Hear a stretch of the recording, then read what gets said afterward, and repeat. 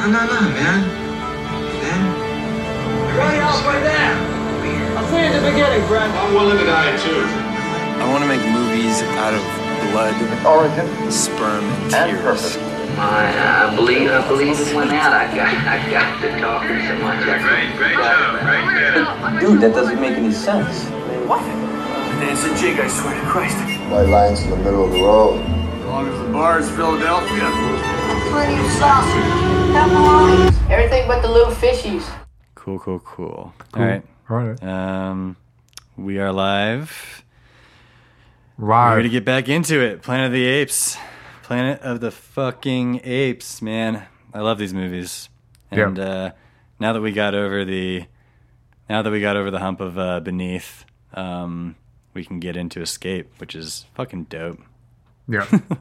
So, like, as we were saying last episode, Escape starts with like a really sort of shaky premise, right? The idea that somehow these guys have pulled this wreckage of the ship that, you know, Taylor already decided was not retrievable from the bottom of the ocean with their ape technology, and then somehow pieced it together enough to get liftoff. Like, it didn't need 3-stage takeoff. Like, they needed several other parts of this ship that is clearly just the end of a, you know what I mean? It's not, they couldn't have made a ship that just takes off and goes, and what fuel did they fuel this with? And then how did they end up going back in time? Like, that whole part of it, what, because there was a wormhole maybe that they then say, like, it's the most ridiculous premise in the world. And it's like, but you just have to take that and be like, all right, it's fine. Yeah. You just take that for granted, yeah. And it's fine. But it is shaky. But at this point, Beneath has already kind of broken any of this. Like, franchises need to be incredibly plausible. But I mean, the thing is, dude, the first Planet of the Apes did that too, because it's a movie that's called Planet of the Apes, about a planet of apes that speak English and whatever. And like, yeah, they justify it in the end, but it's still like, I mean, it's ridiculous to begin with. So you go into this thing taking for granted like all sorts of things, and then it ends up being a, you know, morality play. And this similarly makes you, you know, take for granted a bunch of ridiculous ideas. That's like, okay, yeah, this is going to be a movie about two talking apes that are from the future coming into our modern world. And that premise is like so ridiculous, but how seriously they take it and like what they do with that is so insane. Yeah. But so how did this? It's hard to like. So you said basically that like this Beneath was actually a big success, and that's why this came to be. Was it as big a budget as Beneath, or was the like decision to put it in modern times a budgetary thing as well? No, every one of these movies had a significant budget cut. Okay. Because the overall gross for each movie was also less each time. So even though Beneath was a success, that's all relative because it also was cheaper to make it. I mean, it cost half as much. I mean, what are the numbers right here? It cost $3 million. I think it grossed about $19 million. Okay. So if you remember, the first was $6 million to make and grossed like $33 million. So it's a relative success because it's not like the gross was cut in half. It was still a decent gross, you know? Yeah. So it's like, let's make another one. But Escape got even less money. The budget for Escape was $2 million. Okay. I mean, a lot of this necessitates what Escape became. Obviously, they didn't have to deal with all the makeup because there's only 3 apes in the movie and one gets picked off pretty early on. Right. It's just Cornelius and Zira, and it takes place. And there's no sets, and there's no other costumes. Mm-hmm. Yeah. It takes place in modern day. It takes place in 1971, and and they're using just like locations because it's just in the modern day when the movie came out or whatever. So, and it was all shot in California, close to the studio. So it's all in Hollywood and stuff.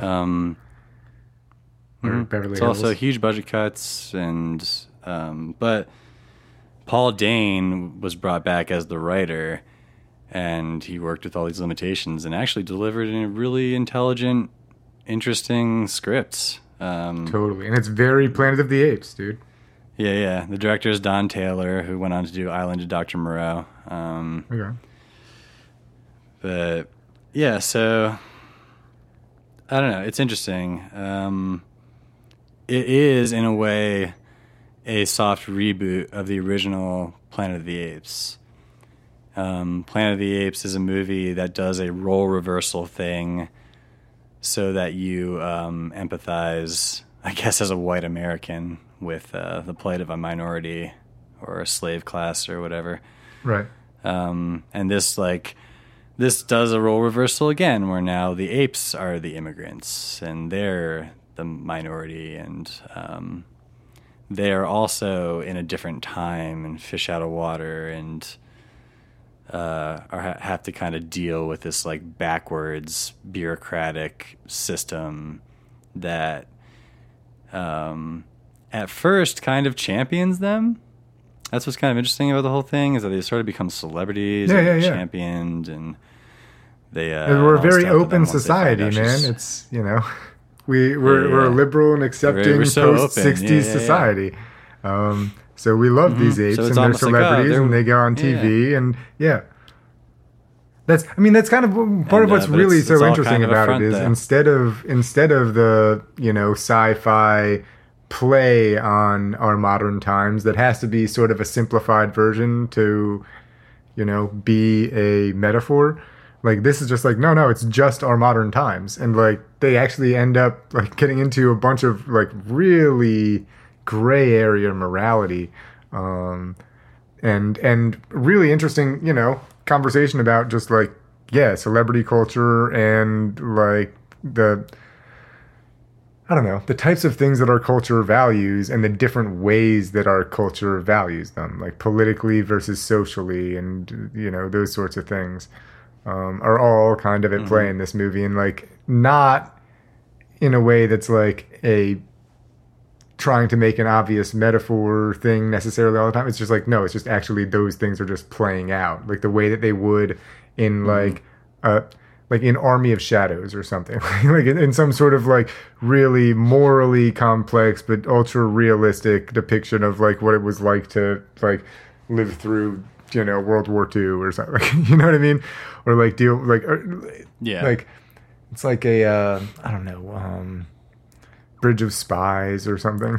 Like, or I don't know, some sort of like really realistic portrayal of like how, I don't know, spies and politics and things and like government programs like actually operate, and like dark rooms of people making decisions to like sterilize other people that are their enemies and stuff. Like, it's I don't know, it's not like a cinematic like, I don't know, iconography creating thing, you know what I mean? Instead, it's just like, no, we're just putting it in our modern times and playing it out very realistically, and that just like feels really, I don't know, really dark a lot of the time. Like, when they get like killed in the cage and shit, it's just like, dude, like, you like treated them like apes. That's horrible. Like, it's like just like we would. Like, there's no, I don't know, there's no separation of like, this is a fantasy world anymore. That's true. And I guess that really does work for it, even though you could say it's like superfluous in some ways, because the first movie makes all these points. It does. Being a mirror and reversing the roles and whatever. Totally. Because they're ultimately going through the same kind of like, I mean, they go through a hearing in the same way that Taylor does and stuff. But like, what is interesting is that like, because it's not this cartoon. Yeah, you're right. It's not this cartoonish version or metaphor of the thing. It really is just the thing, and they're just in a actual they're in an actual hearing, and also like speaks to the more realistic nuances of how people actually are. Totally. And I guess specifically man, because like I guess the movie does try to make some kind of distinction between man and ape in some ways. Like the way the humans end up treating Zira and Cornelius is very much like on brand with Taylor, you know? It's like, It's the idea that you would think that the humans have like humanity and that they're kind and compassionate, and that like they sort of front that, you know. Mm-hmm.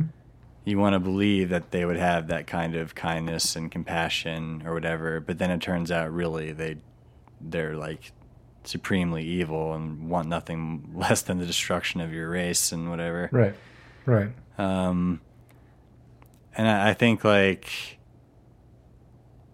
yeah. And what's strange is that there's a difference between like, I don't know. I guess they're afraid of the same thing. Like, I guess Dr. Zaius is very similar to Haslan? To what's his name? Haslan. You know, like Haslan is kind of playing the Zaius role. Yeah. Where he is similarly afraid of what like this means for their culture, and it's even been like prophesized in theirs. Like, it's actually like on the record. You know, yeah. That's like the difference. Is like Zaius is actually hiding this truth about man to protect culture and all this stuff. But in our world, like this thing is actually like very real and on the record and has been prophesized. And he's actually having a hard time like getting the job done, like actually convincing the system to execute these people. Yeah. But he eventually wins out. But kind of, but he doesn't, like, because the system's too slow. Like the real interesting thing is, I think that when he you doesn't put win this, out because the baby survives. Yeah. But I think that when you put this in this modern paradigm, if you put it in the world that we actually live in, then you actually are dealing with the stakes of the world that we actually live in, right? And so, like, what's really interesting is, like, if you're siding with the apes watching this movie. And, like, the movie actually says this, you know what I mean? But if you're siding with the apes watching this movie, like, you are siding with the paradigm in which, like, humanity will be overtaken by these apes, right? Like, that's, if you, like, want humanity to survive as a human, like, if you are pro-humanity, then you should kill these apes, like, immediately. Like, you know what I mean? And the other thing is, like, first of all, you should have fucking quarantined them as soon as you got them out of this thing. Where do you think this whole virus that kills all of the cats and dogs comes from? Like, maybe it's from, like, some future world in which a virus that killed all cats and dogs existed, and everybody, like, and the apes had it inside them, but they were immune to it because they survived it. Like, you know what I mean? The only thing, like, then, like, if they came back from 2,000 years in the future, then 2,000 years in the past wouldn't have any immunity to this thing that they've now introduced, a virus that kills all cats and dogs. You know what I mean? Mm-hmm.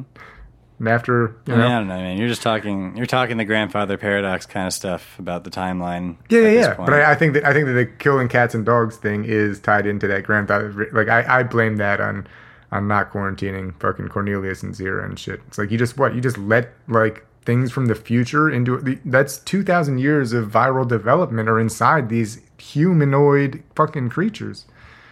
It's weird that it wouldn't kill all the humans. It's weird that it wouldn't just, like, that it would kill all the cats and dogs. But it is also interesting that, like, there is a virus that comes after that's unexplained that kills all the cats and dogs. Like, maybe it has to do with that. Well, it's not unexplained.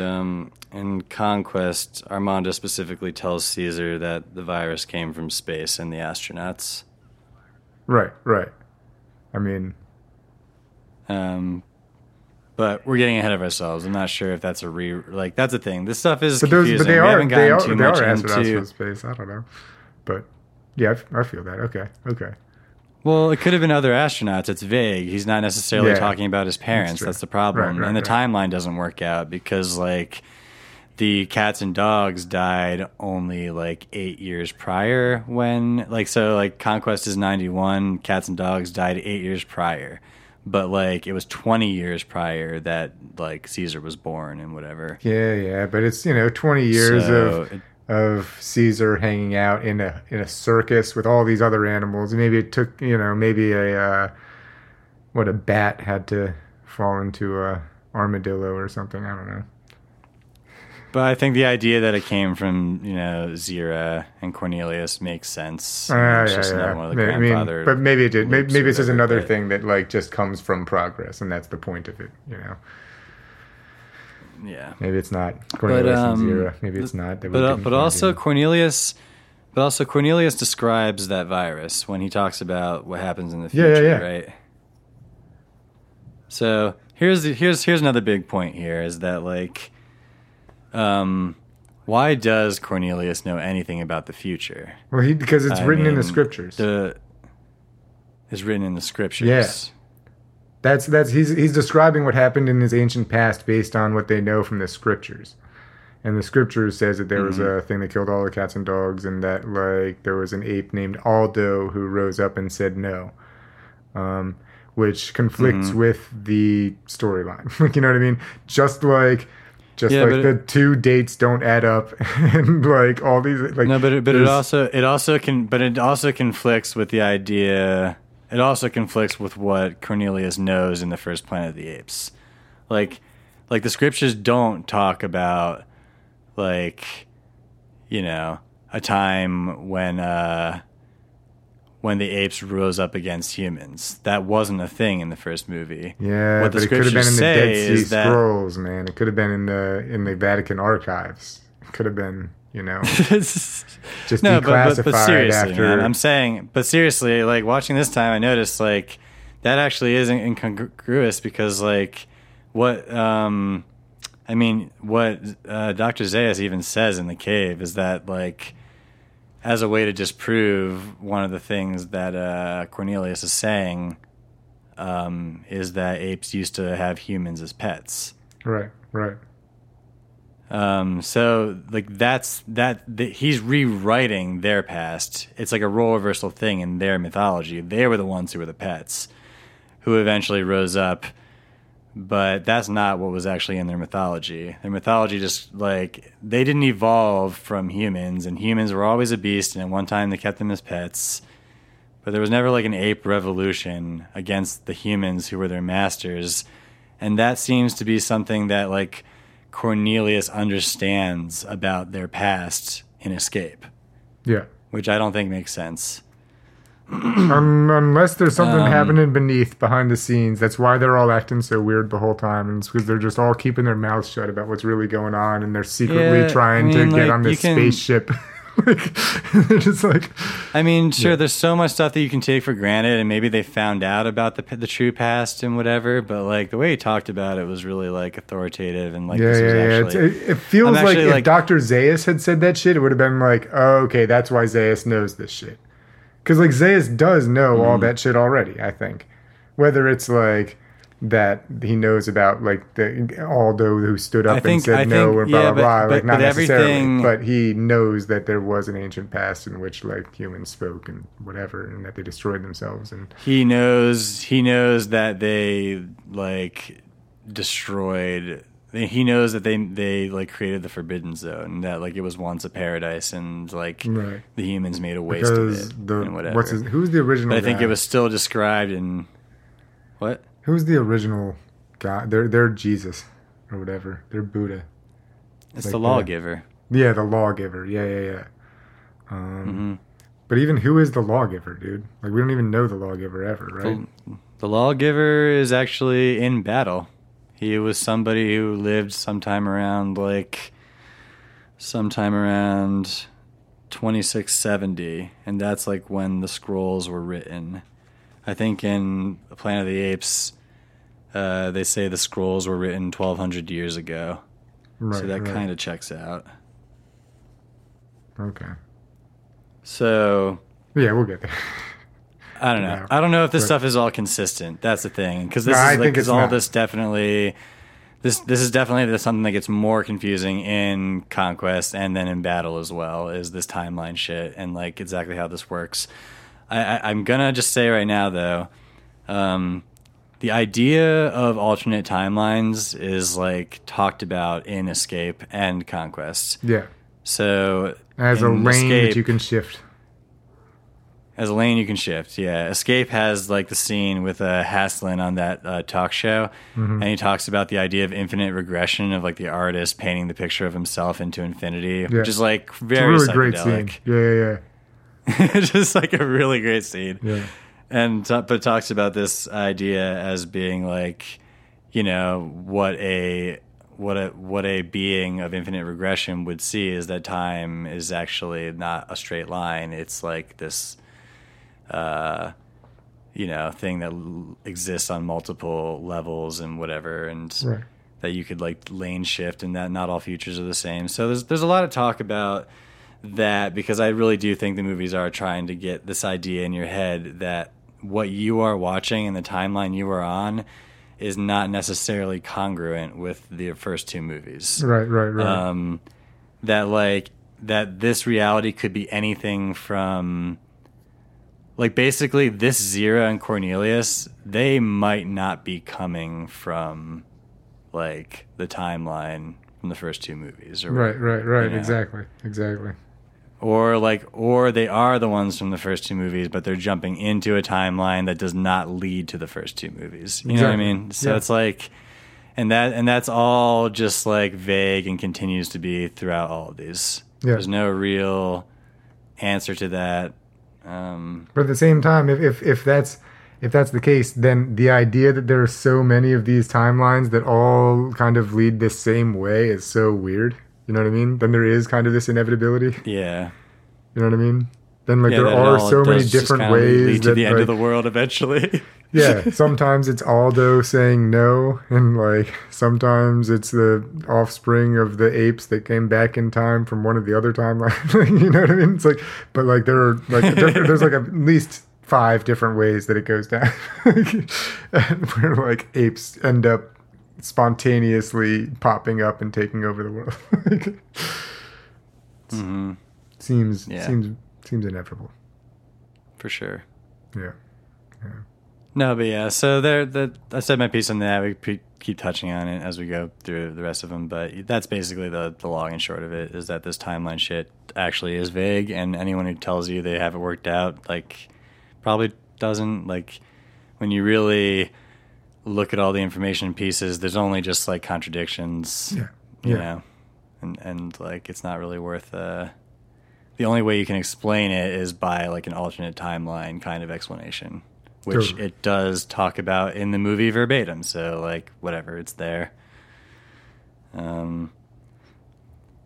don't know how that's supposed to make me feel about like the consequences of anything, but luckily Escape and Conquest and Battle have a continuity in of themselves, regardless of how they're related to the first two movies. Yeah, somewhat, but also like in Escape, they already have the whole thing about like the ape that says no is Aldo. No, you're right. So they already acknowledge, but that's why they bring up the thing of alternate timelines, because they know that like they're changing it, you know? Yeah, maybe. I mean, I don't know. It's hard to say like how much they probably don't exactly know what they're going to be doing in Conquest yet. But it feels like they definitely do. Didn't. You know, it feels like, or at least it feels like they're building towards something. You know, it feels like it's part of a bigger thing, a longer. What they didn't do is write themselves into a corner, and there's a cliffhanger, and they show that the baby survives, and it says "Mama," a reference to the doll in the first movie. Yeah. It could even be the same sound. It's like a creepy Escape from the Planet of the Apes. And then you can tell they're just like repeating. Yeah. You can tell that they're just like film is just playing the same piece of forth. film back and forth. Yeah, it's so funny. Which is like, but it's creepy. It still works. Yeah. It makes it creepier, even though it also makes it goofier. You know, like satanic or something.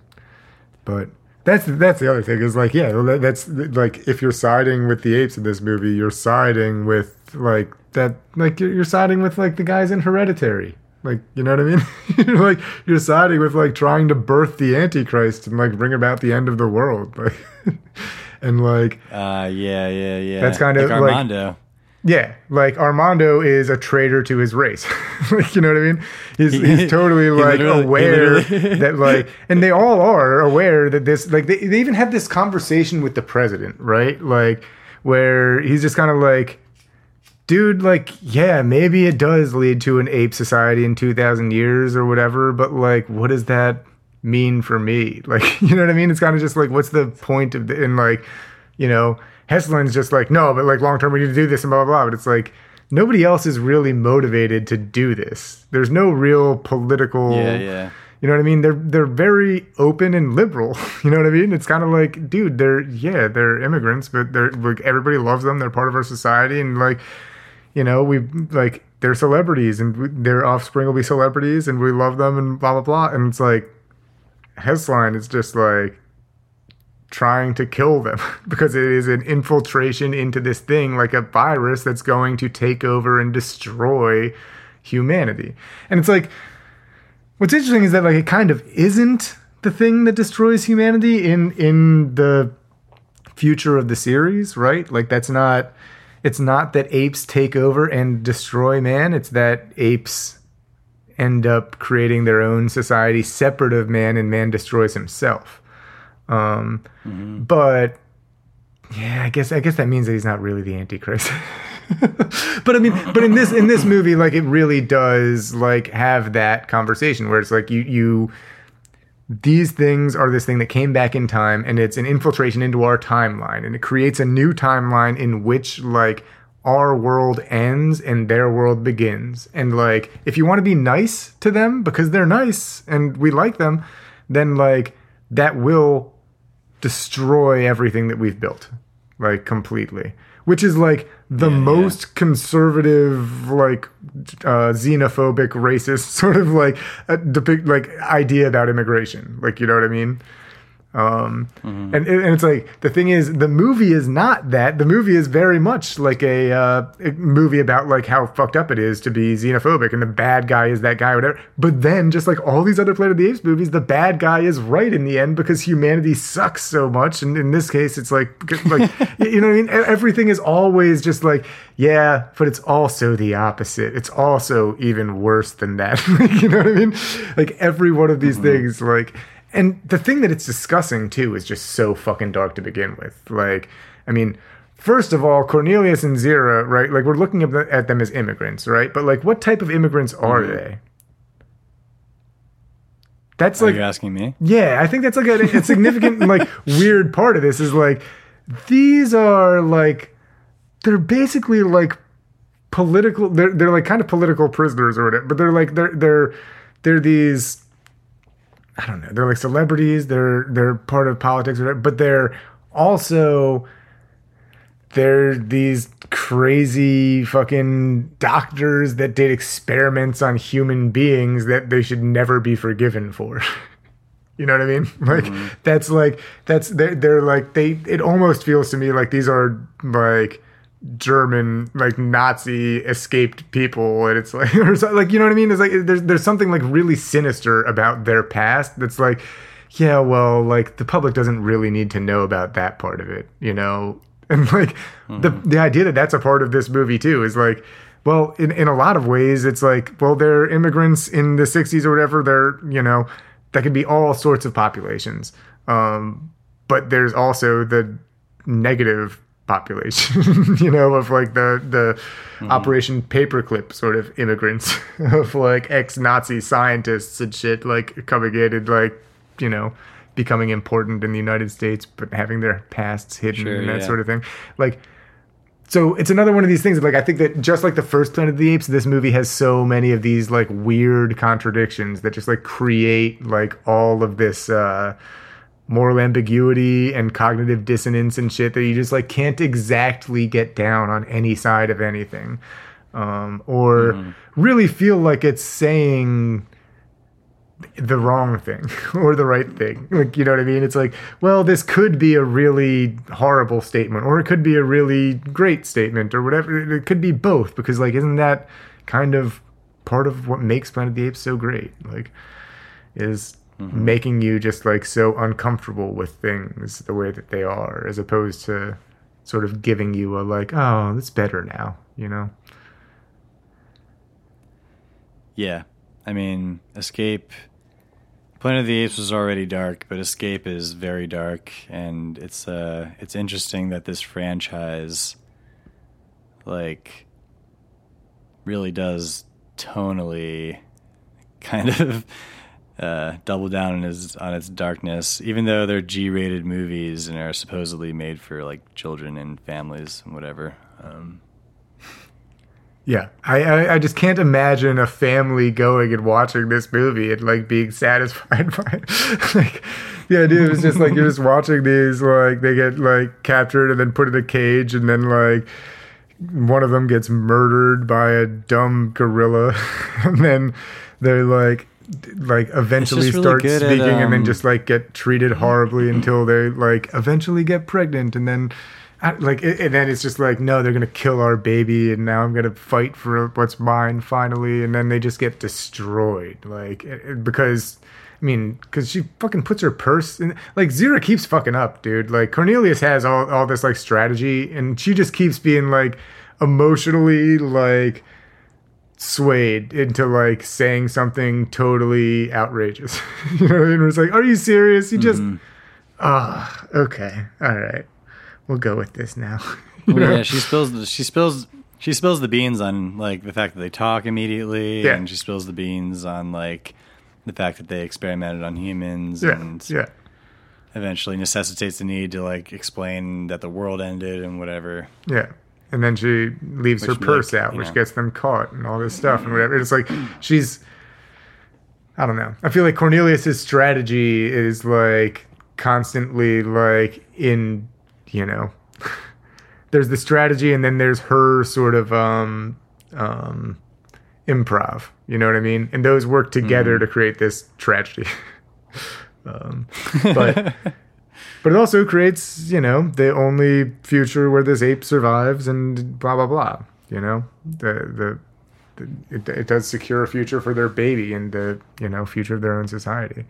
So it does almost. It feels like, you know, things playing out in a cosmic sense as well.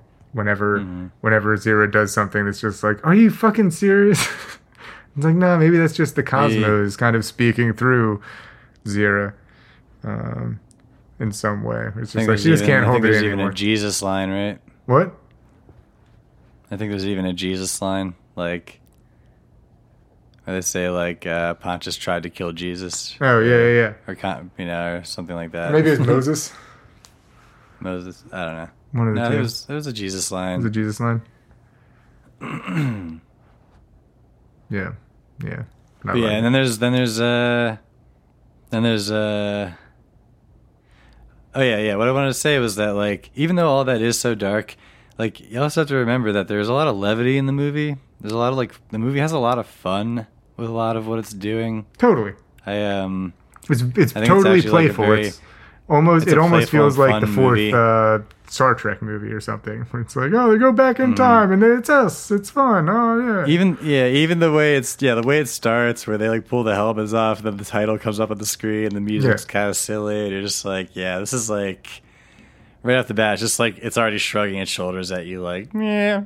But that's what makes the rest of it so much more subversive, dude. Like it's just like there's no trigger warning on this movie like, at all. It's like, but there's a lot of fun. There's a lot of fun on the way there. There's the whole fish out of water, just like getting into society stuff, and like, Kim Hunter and Roddy McDowall are giving like really great performances as those characters. Totally. And like their comic timing is great. Their chemistry is great. Yeah.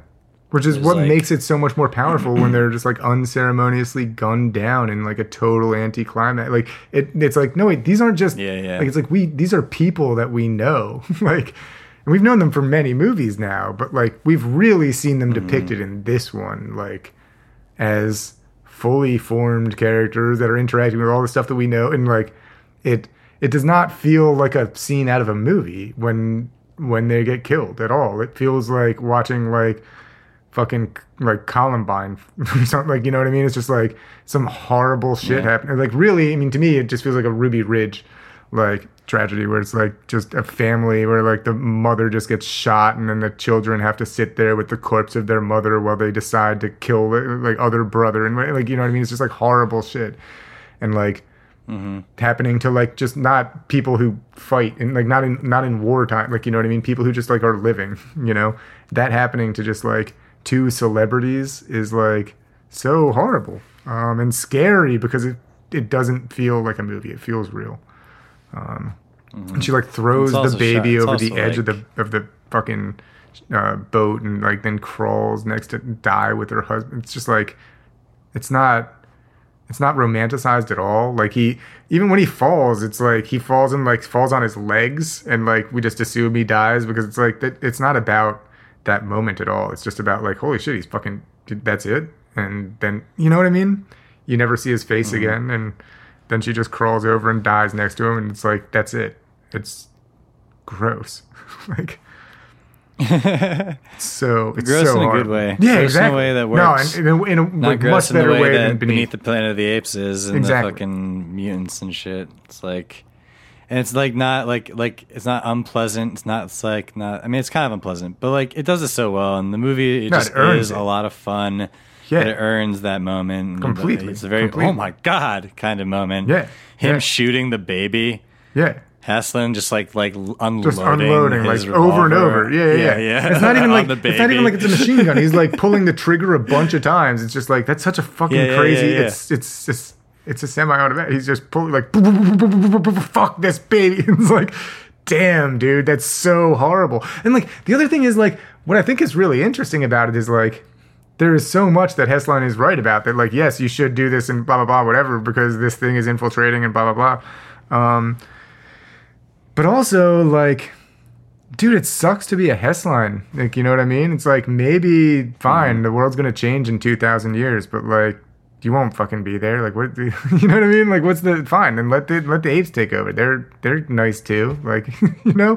Like, what the president's saying is, like, fine, like, just, like, what do you fucking care about this, like, narrative of what happens in 2,000 years? Like, can't you just, like, be a fucking nice guy right now instead of being the guy who's, like, motivated to murder a baby at a level that's like that full of hatred that he just like gets shot to death like over it like himself. It's so like it's like what the fuck are you committing yourself to? It's like and that I think is like a really interesting, you know, take on the racism thing or whatever. And I also think that part of it is just that like they're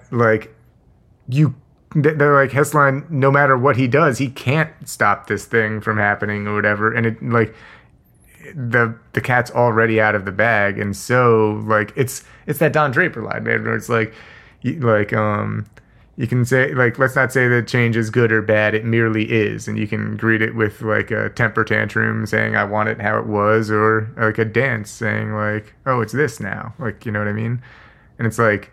That's totally the thing. It's like if you find out there's a bunch of apes that are coming in and that's how the future is or whatever, you can be like, we need to fucking kill them or whatever, and just be like, what? Not, dude. That's what's happening in the future. It's that like you're just on the, you know what I mean? You're just the bad one now. Like you're not changing the future unless you're changing the future. You know. In which case, like that's like what really this like movie's kind of talking about is like genocide shit. Like you know what I mean? Trying to like snuff out a bloodline that's going to take over your race. You know what I mean? It's like actually like a conversation of like eugenics and like Nazi shit, which is like weird that it also ties fucking Cornelius and Zira to like, well, yeah, you are kind of escaped scientists from a concentration camp, like, or whatever, like, you know what I mean? Like, that's, all of this is like, why is this all on that subject? But it is, and like, it's just kind of the same way that the first one is talking about, like, racism and stuff, like, dealing with, like, the civil rights movement and, like, race disparity and like, all I don't know, all that sort of stuff. Like, this one's doing that very much in a, like, with the, I don't know, like, a Nazi sort of paradigm involved with like that level, like that level of fascism sort of thing, of like an industrial society. But like you said, that's only what Haslin represents. Like, you know, we've already talked about how no, this society they come into is actually kind of liberal and like welcomes them with open arms. But it's almost like the more that they learn about them, the little bit more freaked out they get. But really, Haslin has to be the one who pushes this initiative. And, like, obviously, in the end, the humans don't win out. Like, the apes uprising begins and, like, the humans bomb themselves into oblivion and eventually, like, there's mutants and whatever, you know? Like, it seems like that timeline's inevitable. But in the meantime, Haslin's ideologies seem to win out in the short term, based on like Conquest and the fact that it seems at that point, only 20 years later, people are now living in a much more like fascistic kind of state. Totally. That's like actively trying to domesticate and subjugate the apes. Right. So I think in a way, like Haslim's death was probably like a martyr event for him rather than a martyr event for the apes. And that like this whole event was probably like publicized as, that the public understands that these guys were a threat, that they were going to be a threat to our civilization. It's like something that the president like recommends directly that they need to be exterminated. And then finally, thank God, Haslin saved us from it. Yeah, and thank God Haslin saved us from it, and he died doing it. Yep. And so like, there's kind of like a martyrdom thing for Haslin, I think, that happens between movies and behind the scenes that like ends up leading towards. Then along with the along with like the plague that kills out the cats and dogs, that really like creates the space that they could leverage that to, be like, all right, we're gonna domesticate the apes. It might not be incredibly congruent. Like, I guess it doesn't make a whole lot of sense that they would domesticate the apes and try to get them doing human tasks and all that kind of stuff. Well, but it was driving them crazy to not have, the animal, the pets anymore. Yeah.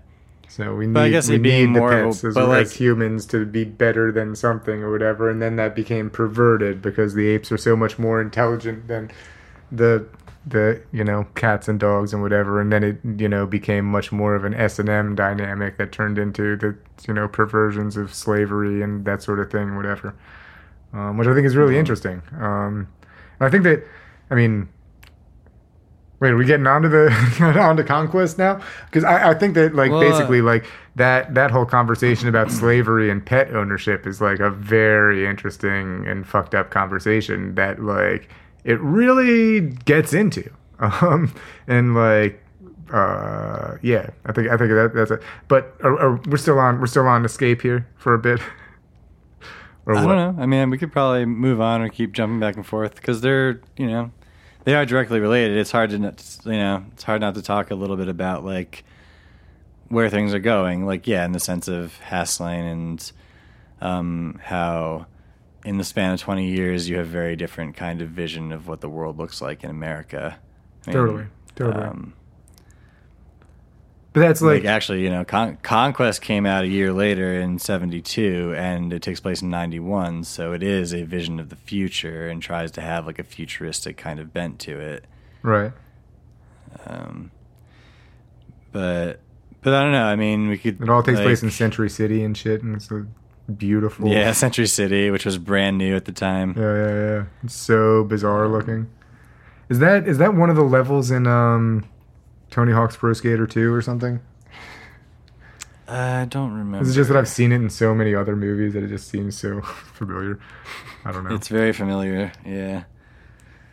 But they really used the hell out of it in Conquest because we didn't even talk about this earlier. But the Point Duma, the Zuma Beach thing in Point Duma, the whole end sequence of Planet of the Apes, like all of that is right there. Like every single beach scene is done in that one 500-yard stretch of Malibu. Like both backgrounds on the on like a lot of takes have those rocks in the background where you can tell that like they filmed half of it on one side of the rocks and half of it on the other side of the rocks to make it look like they were in a cove and not have the background that shows like the far away stretches of beach that probably would have houses and people and shit. So instead they're always like Point Duma points out, you know what I mean? But it's always in the background. So like if they're looking one way, It's in the background, and then they jump to the other side of Point Duma to shoot the reaction shots on the other side. I don't know. It's hard for me to explain like without visually showing you, but it's ridiculous how many shots are that same stretch of beach, and like they keep reusing it. And I'm sure if you like actually know Century City, like there's probably shit like that all over this movie too. It's probably just like, oh yeah, it's that same fucking staircase, that like one staircase. Okay. You know? Yeah, I mean, that's part of how this movie gets away with feeling actually a lot more... Like, Conquest actually feels like a bigger production than Escape, but it actually has a lower budget. 1.7 million. It's crazy. It feels like a much bigger movie. Yeah. And so Escape made like 14 million in the box office, so it was still a success because it cost 2 million to make. So these movies were always like successes, relatively speaking, but as you can see, like they also had the foresight that the gross would be diminishing, so they diminished the budget of each of these movies. Right. Yeah, but Conquest feels, you know, much bigger than Escape. But if you think about it, like it is, like it's a lot of scenes of people in like boardrooms or offices, and then like a couple of, you know, the riot scenes that are probably done with like, you know, exploitation crews and shit. Like a lot of that movie feels like an exploitation movie, and probably done pretty low budget, and it just like looks good because yeah, they just shot in the right angles and, you know, did a quick violent things here and there, and it just works. You know what I mean? They're using I think tricks. Because a lot of it is just like because it's on the Century City lot, and that like is a pretty cool looking location and has that sort of edgy futuristic look they were going for, and they were able to like fill that space out in a way that felt, you know, big, even though they didn't have that many resources. And yeah, and then a lot of like rooms, interiors, stuff like that. For sure. Yeah, but yeah, I guess yeah, let's talk about Conquest. I mean, I feel like we covered a lot in Escape. There might be other little things, but yeah, I guess like grape juice plus. Like that's cute. That's funny. Very cute. One drink and she's given up her whole fucking race. Yeah. That's what grape juice plus is good for. Yeah. Well, that and you're supposed to drink it if you're pregnant with, you know, Satan's spawn. Yeah, absolutely. Yeah. Oh, you're pregnant? Here, have some grape juice. It's really good. Like it's really good for pregnancy, he says. It's like, is he already trying to abort this thing, or? It is. Hessline is doing it, but it's like, was that just some 60s shit, or was that like, yo, I'm trying to kill this thing? Give her more grapefruit plus. Yeah. I mean, this is a G-rated movie, folks. Has characters trying to give a pregnant woman alcohol so that her baby will be stillborn, miscarried or something. Yep. Stillborn. In hopes. There's always been a bit of a, you know, religion thing going on in each movie too, an exploration of religious themes and faith. And I guess like we already talked about how basically the science and faith themes go hand in hand in the first one. Right, and that they're subject to the paradigm of the power. Yeah, and then beneath you have the worshipping the bomb cult thing, which is like another kind of... Versus the militarism taking over, like, intellectualism over in the ape society. Mm-hmm. And then in this one, there's some weird Jesus vibes and like the morality of and ethics and the faith-based systems surrounding that stuff. Like it's like also a pro-life, pro-choice narrative in some ways, because you're talking about abortion and the right to choose and whatever. Totally. We're also talking about forced sterilization, you know? Forced sterilization. There's all sorts of... I mean, which is what the apes were going to do to Taylor in the beginning, right? was Well, they remove were his going to do manhood, that to him. and then They were going to do that to him if he didn't talk. right. But that's what you do to Political prisoners. exactly make them your subjects, make them your eunuchs. But yeah, overall, Escape is one of the better Planet of the Apes movies. I really like Escape. It's a lot of fun. It is dark as fuck, and earns its disturbing moments. But it's well written, has great performances. Totally. But I think a lot of the conversation to me in that movie, there's totally this Jesus thing and whatever, but it's just as much the Antichrist, I think, and it's just as much this conversation about two sides of the how same much coin. we need to save immigrant populations and like this sort of like, you know what I mean, how horrible it is and like to be an outsider and how hard it is to be accepted and blah blah blah, and like that there are all these systems to fucking stop that from happening, and that's fucked up. But also it's talking about the opposite. Like it's talking about like, yeah, well, if you let this in, then you're letting in the thing that takes over. And that I think is just like, and similarly, it's like, and you don't really know the whole story with these guys. They're telling you the story of what happened, where they came from, but we don't know.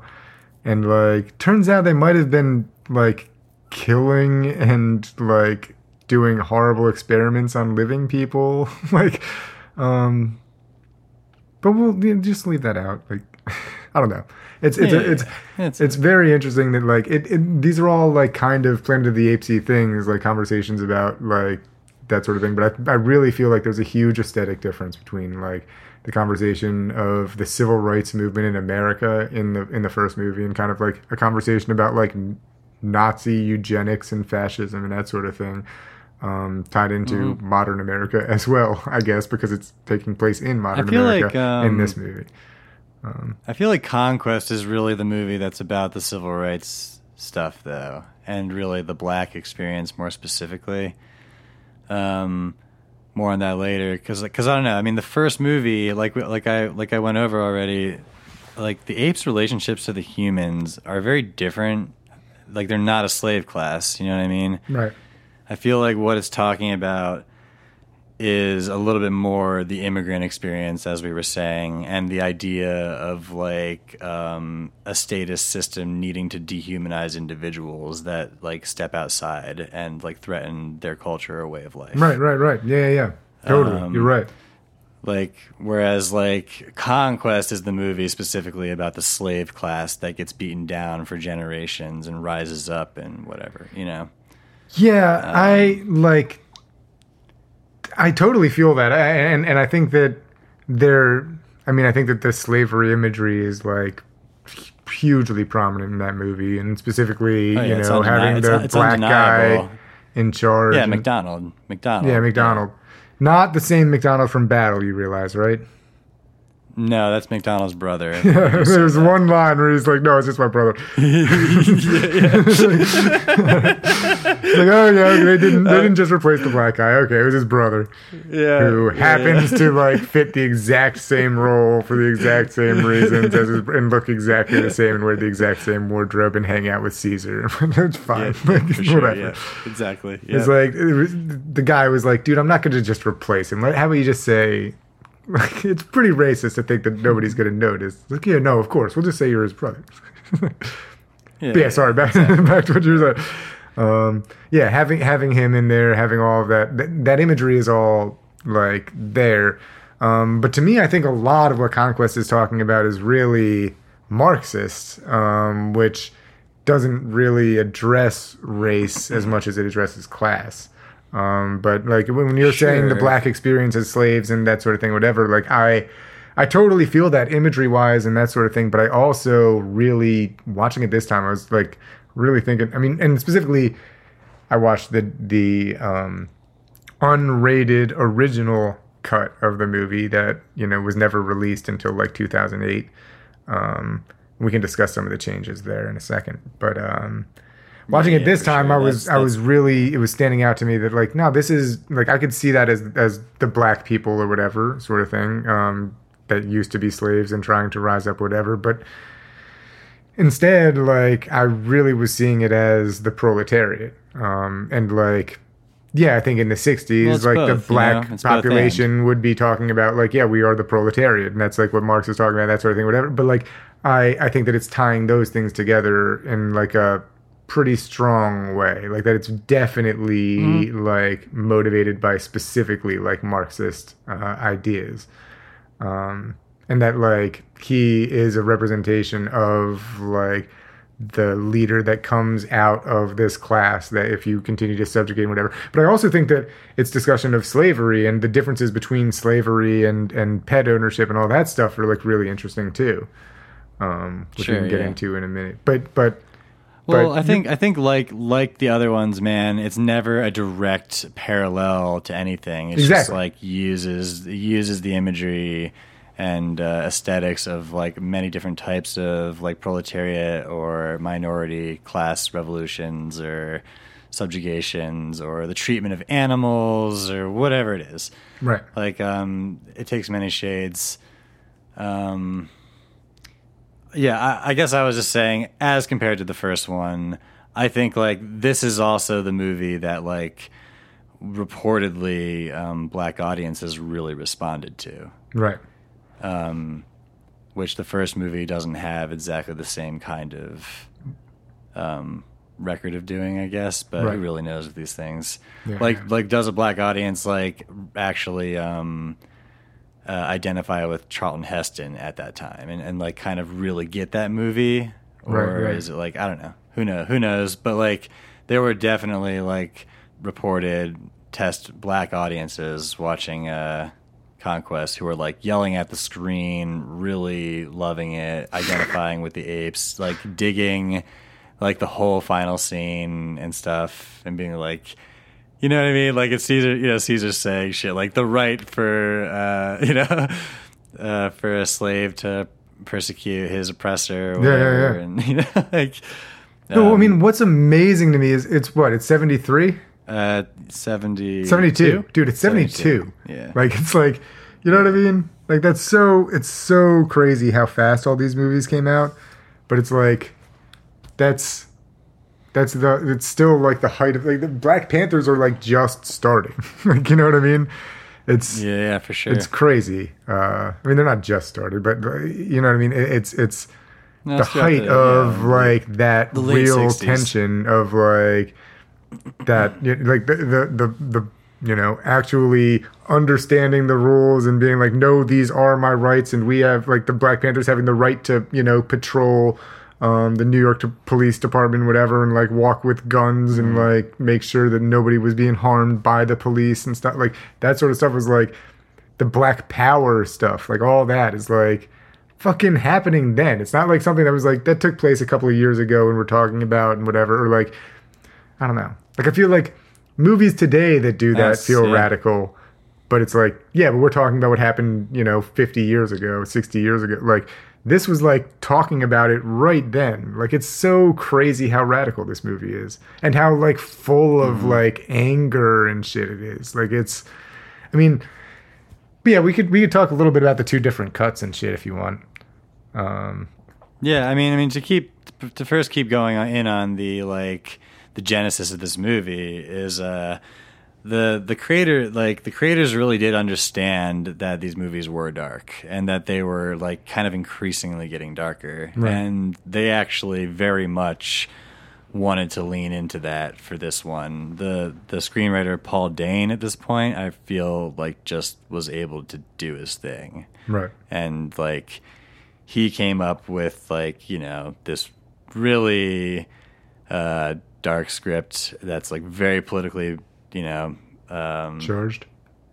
charged, as we were saying, and definitely was drawing from the 65 Watts riots and civil rights movement, and reportedly, but yeah, there are all these other elements to it as well. And Art Jacobs like initially thought that this would be the end of the franchise. Yeah. And so the script that Paul Dane turned in, like initially, and the one that they actually went with was much darker. And the director of this movie is J. Lee Thompson, who did the original Cape Fear. Okay, nice. Navarone. Nice. So he was like pretty. He's down with the moral ambiguity. Yeah, for sure. And they actually did make a movie that's like, I mean, I think you described it at one point as like kind of like viscerally upsetting and just super intense if we're talking about the unrated cut. So that's what we're talking about now is the original version of this movie that like this is the script that was approved, that everybody was on board with, that everybody went with, and the movie that was actually shot is this unrated cut that was never released to the public until like 2008 on like a DVD or something, right? Yeah. And it features like a very, very dark and violent ending with like literal apes getting like shot in the face, like the most kind of visceral blood packs to the face. Like, I mean, it's like it plays like an exploitation like horror movie, like when it comes to the actual riots and stuff. Like it's not pleasant at all. It's but like it's not even like fun like an exploitation thing either though. Like it's actually like really like it feels like watching like footage of race riots stuff where you're like watching shit happening. You're like, that's fucked up. That's horrible. Like, oh my, like, you know what I mean? But like, there's a scene where a bunch of these apes come out and they're like standing there holding like kerosene or something, and they're just like, stand down, go disperse, go home.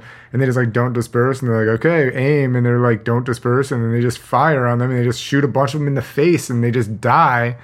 And it's just like, fuck, dude. It's like, you like, and Caesar's running up, whatever. And then, like, they come and they've got their weapons and shit, and they break through. And you're like, fucking kill them, dude. Yeah. Like, because they just killed all of these people for standing there, all these apes for standing there. They lay that, they create that, like, fire trap because they, like, poured a bunch of, like, gasoline on the ground earlier. Yeah. Like, and also, like, they have, like, flanking maneuvers that they're privy to and whatever. But, like, yeah, it's actually super visceral and violent and kind of, like, it's, yeah,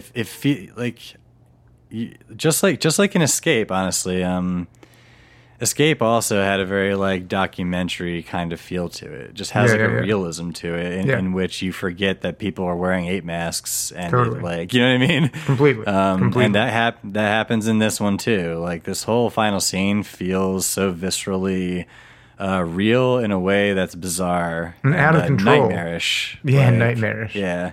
Yeah. It just gets worse and really worse. Really nightmarish. Dude. And in the original cut, like, it's like all these apes are just like armed with like kitchen knives and shit. Like, you know what I mean? Like in the original cut, you just like see them really just like shanking the shit out of people over and over. And one of the things that's all over the original cut is there's like a lot of bodies all over the place. Lots of wide shots of just like carnage and like, you know, that there's actually a huge cost to these battles.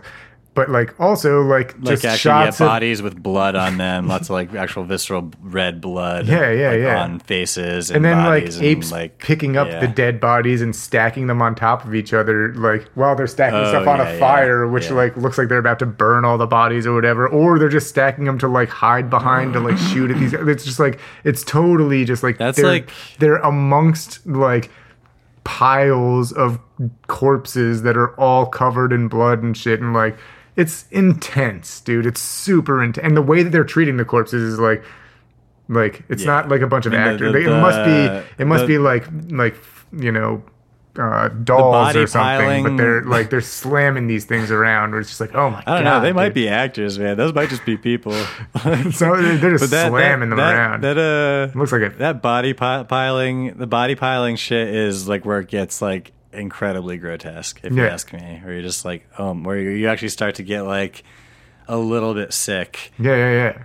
And that's like right before Caesar's speech. Like they're piling the bodies at his feet, essentially. Yeah. They're piling a bunch of the bodies at his feet with what's his name? With Breck. Governor Breck. Governor Breck. And he's down there, and they're just like throwing bodies on top of him and shit. Like just like the like all of his all of his like inferiors are all just like dead, and they're just like slamming them onto him, just being like, "Yeah, we're gonna fucking beat you to death." But they're letting McDonald survive because he's letting him live because he's a race trader. Exactly. Exactly. He's a human race trader. Dude, like McDonald, like they don't really cut back to him much during that shit. There's like a couple of shots of you to be like to see that they're not killing him, but it's like, damn, dude, how do you feel about this, McDonald? Oh, he doesn't feel good about it. You know what, dude? I don't know. I kind of feel like in fucking 1972, he was kind of like, yeah, fuck you, white people. There's not too many black people getting piled in those scenes. You know what I mean? You think he's being like part of it is just like by what right do you have? What? He says, by what do you have right? By what right do you have to spill this blood? Yeah. And whatever. And he says, like, violence begets violence and whatever. Like, he's more wise. Like, he's like, we've been through this. We understand how this all goes. Yeah, like, you of all people should understand. He's like, but yeah, dude, you don't get it, though. Like, this isn't the right thing to do. Yeah. But I still think that part of him, like, I don't know. He brought it about, and I don't think he totally regrets it. Well, I think, well, the thing is, he says that, and then I think after Caesar gives his speech, McDonald has nothing left to say. He's speechless. Yeah. He is just like at that point in awe of the power that Caesar represents and the future that's coming. Like it's just he understands now like there's nothing he can do. Yeah. He says his piece, but Caesar's piece is way more powerful, prophetic. It's dark as fuck. And that's how the movie ends. But it's also Marx. You know what I mean? It's also the thing of I'm not going to destroy your society. He looks like Che Guevara up there, man. Yeah, he does. He looks exactly like Che Guevara. But he said, I mean, but it's the capitalism sows the seeds of its own destruction thing. It's not that Marxism will take over through violent revolution at the height of, you know, well, he also does say that like tomorrow all apes all over the world will be imitating this and everything. And it will create strain on the system, and like humans will then, it's about the slow takeover and whatever that allows the thing to destroy itself, and then will allow true communism to arise and whatever. I mean, because you're right, this actually is now a society and an economy that relies on a slave class, a serving class, and right. If there is just like a giant slave uprising, that creates like a ton of strain on the economic global system because they're talking about the whole world. He's like apes all over the world are going to rise up, and it's like it's clear that there's kind of like a new world order. Like it's like not really like directly saying any of this, but it feels like the world in Conquest has become this new world order. Like where like there is kind of a democracy, but it's a total lie. It's just like an oligarchy or just like a sort of like faux democracy or whatever it is. I mean, the slave auction part's pretty interesting, where you have like an exchange between two like probable oligarchs or rich people who are just like, I believe Brecht's good for our country and whatever, right. That like, and she's like, you really believe so? And he's like, I can't imagine anybody who could stop him. Right. And, like, it's kind of like hinting towards the idea that like he is like has his sights towards like very high goals, like being a president or being like the ruler of the world or whatever. Right. But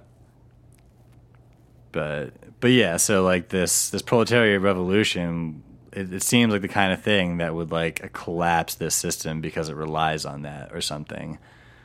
Totally. At this point. And then that kind of stress on the economy and strain would ultimately create like a lot of tension between the human classes and whatever, and create a war. Right. That I don't know. Who knows? Maybe it's even some Matrix shit too, where they're just like bombing cities that like apes like inhabit. You know what I mean? Or whatever. It's like lots of things could happen. Where they're just like making the environment uninhabitable on purpose or something or whatever. Yeah. Which is what they were doing in the original, I guess, kind of. Trying to keep the population down. But. Mm-hmm. No, but yeah, Conquest. So yeah, it has that original dark ending, and apparently that ending was terrifying, and reportedly mothers were running down the aisles with their children to get out of the test screenings. So they ultimately cut a lot of the violence out of the movie, and they completely changed the ending in post. They didn't even have extra footage or anything, because the dark ending is really the one they went with, and what they wanted to do. But in post, they actually they did a combination of recording ADR from Roddy McDowell and reversing some of the shots so that it would look like the apes were pulling away from attacking rather than pushing into attack. Because they kill Brent. That's the other thing we didn't. They kill Breck. Yeah. They beat Breck to death. They just straight up beat Breck to death, and then they changed that to be after he gives his sort of Che Guevara speech, he then gives this addendum that says, "But no, we will lay down our weapons, and we will and we will build a world of peace." I don't know. It sucks, dude. It's kind of and they pull away. They don't kill. It's but not today. Today will all those things will happen, but today we can be better, and we can build a world together with humans. And it's wait, what? And that's what they went with. They changed it, and then that's the movie that they released. And that was the theatrical version of the movie, and the one people knew and was canon and everything, and is the premise that Battle builds off of. But that also, the idea of depicting that revolution as not violent is just, so morally, fucked.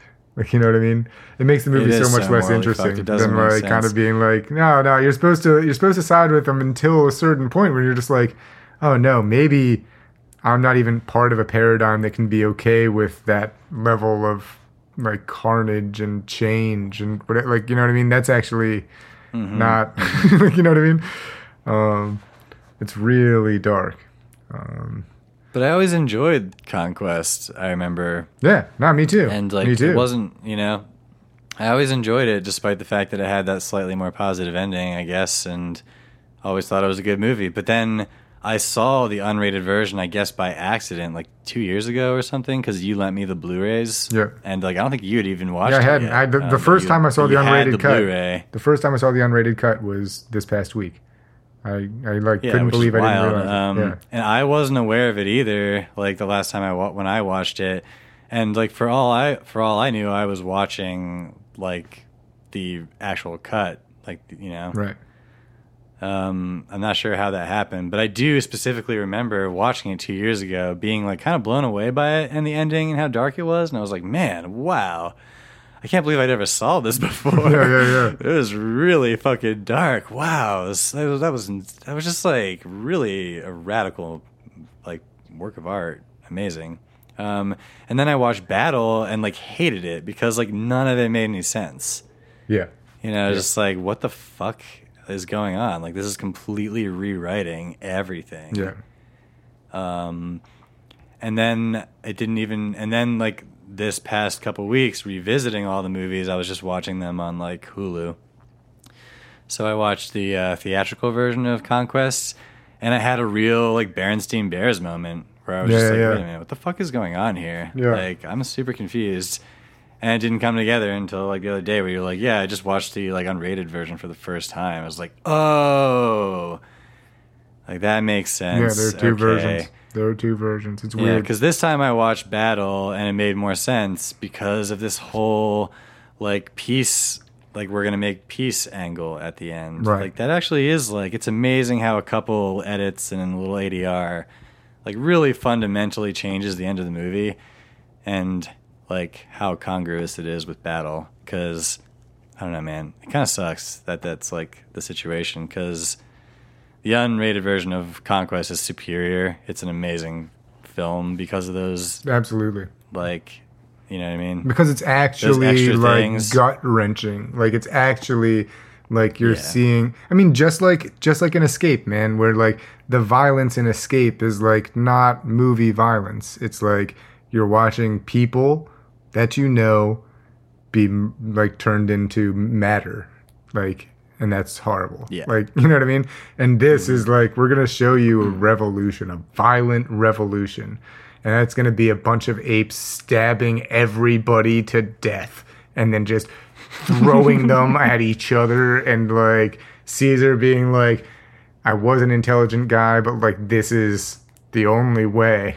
Like, we tried like talking, you know what I mean? It's like, this needs to be taken down. Like, and this is the time. And it's like, this is like, there's a weakness, and now you've created this thing that I can, but then he becomes, you know, fascist like any of these, you know, communist dictators.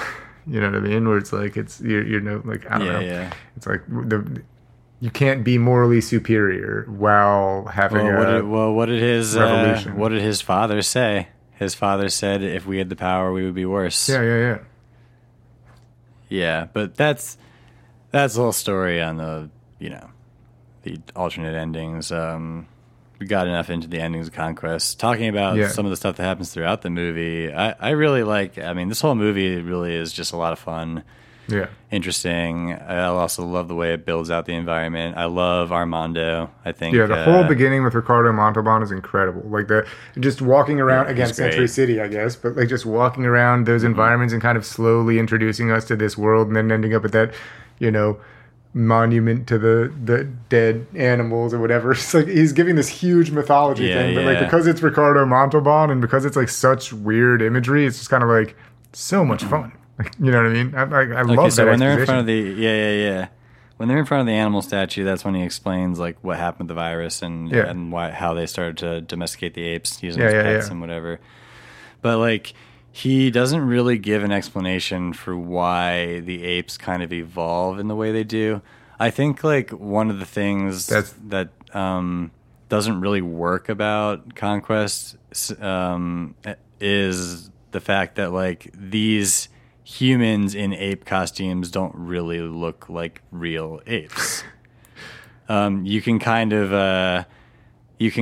like in Planet of the Apes, you can be convinced by them because there's some kind of evolved form of ape that has like evolved into a bipedal humanoid form. Right. Like the idea that like a gorilla would look like a guy in a jumpsuit is ridiculous. Right. You know? Right. Yeah.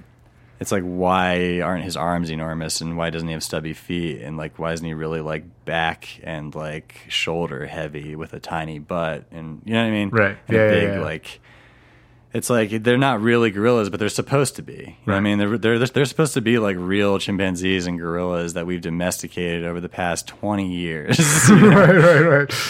Yeah, 20 years exactly. It doesn't really work. Yeah.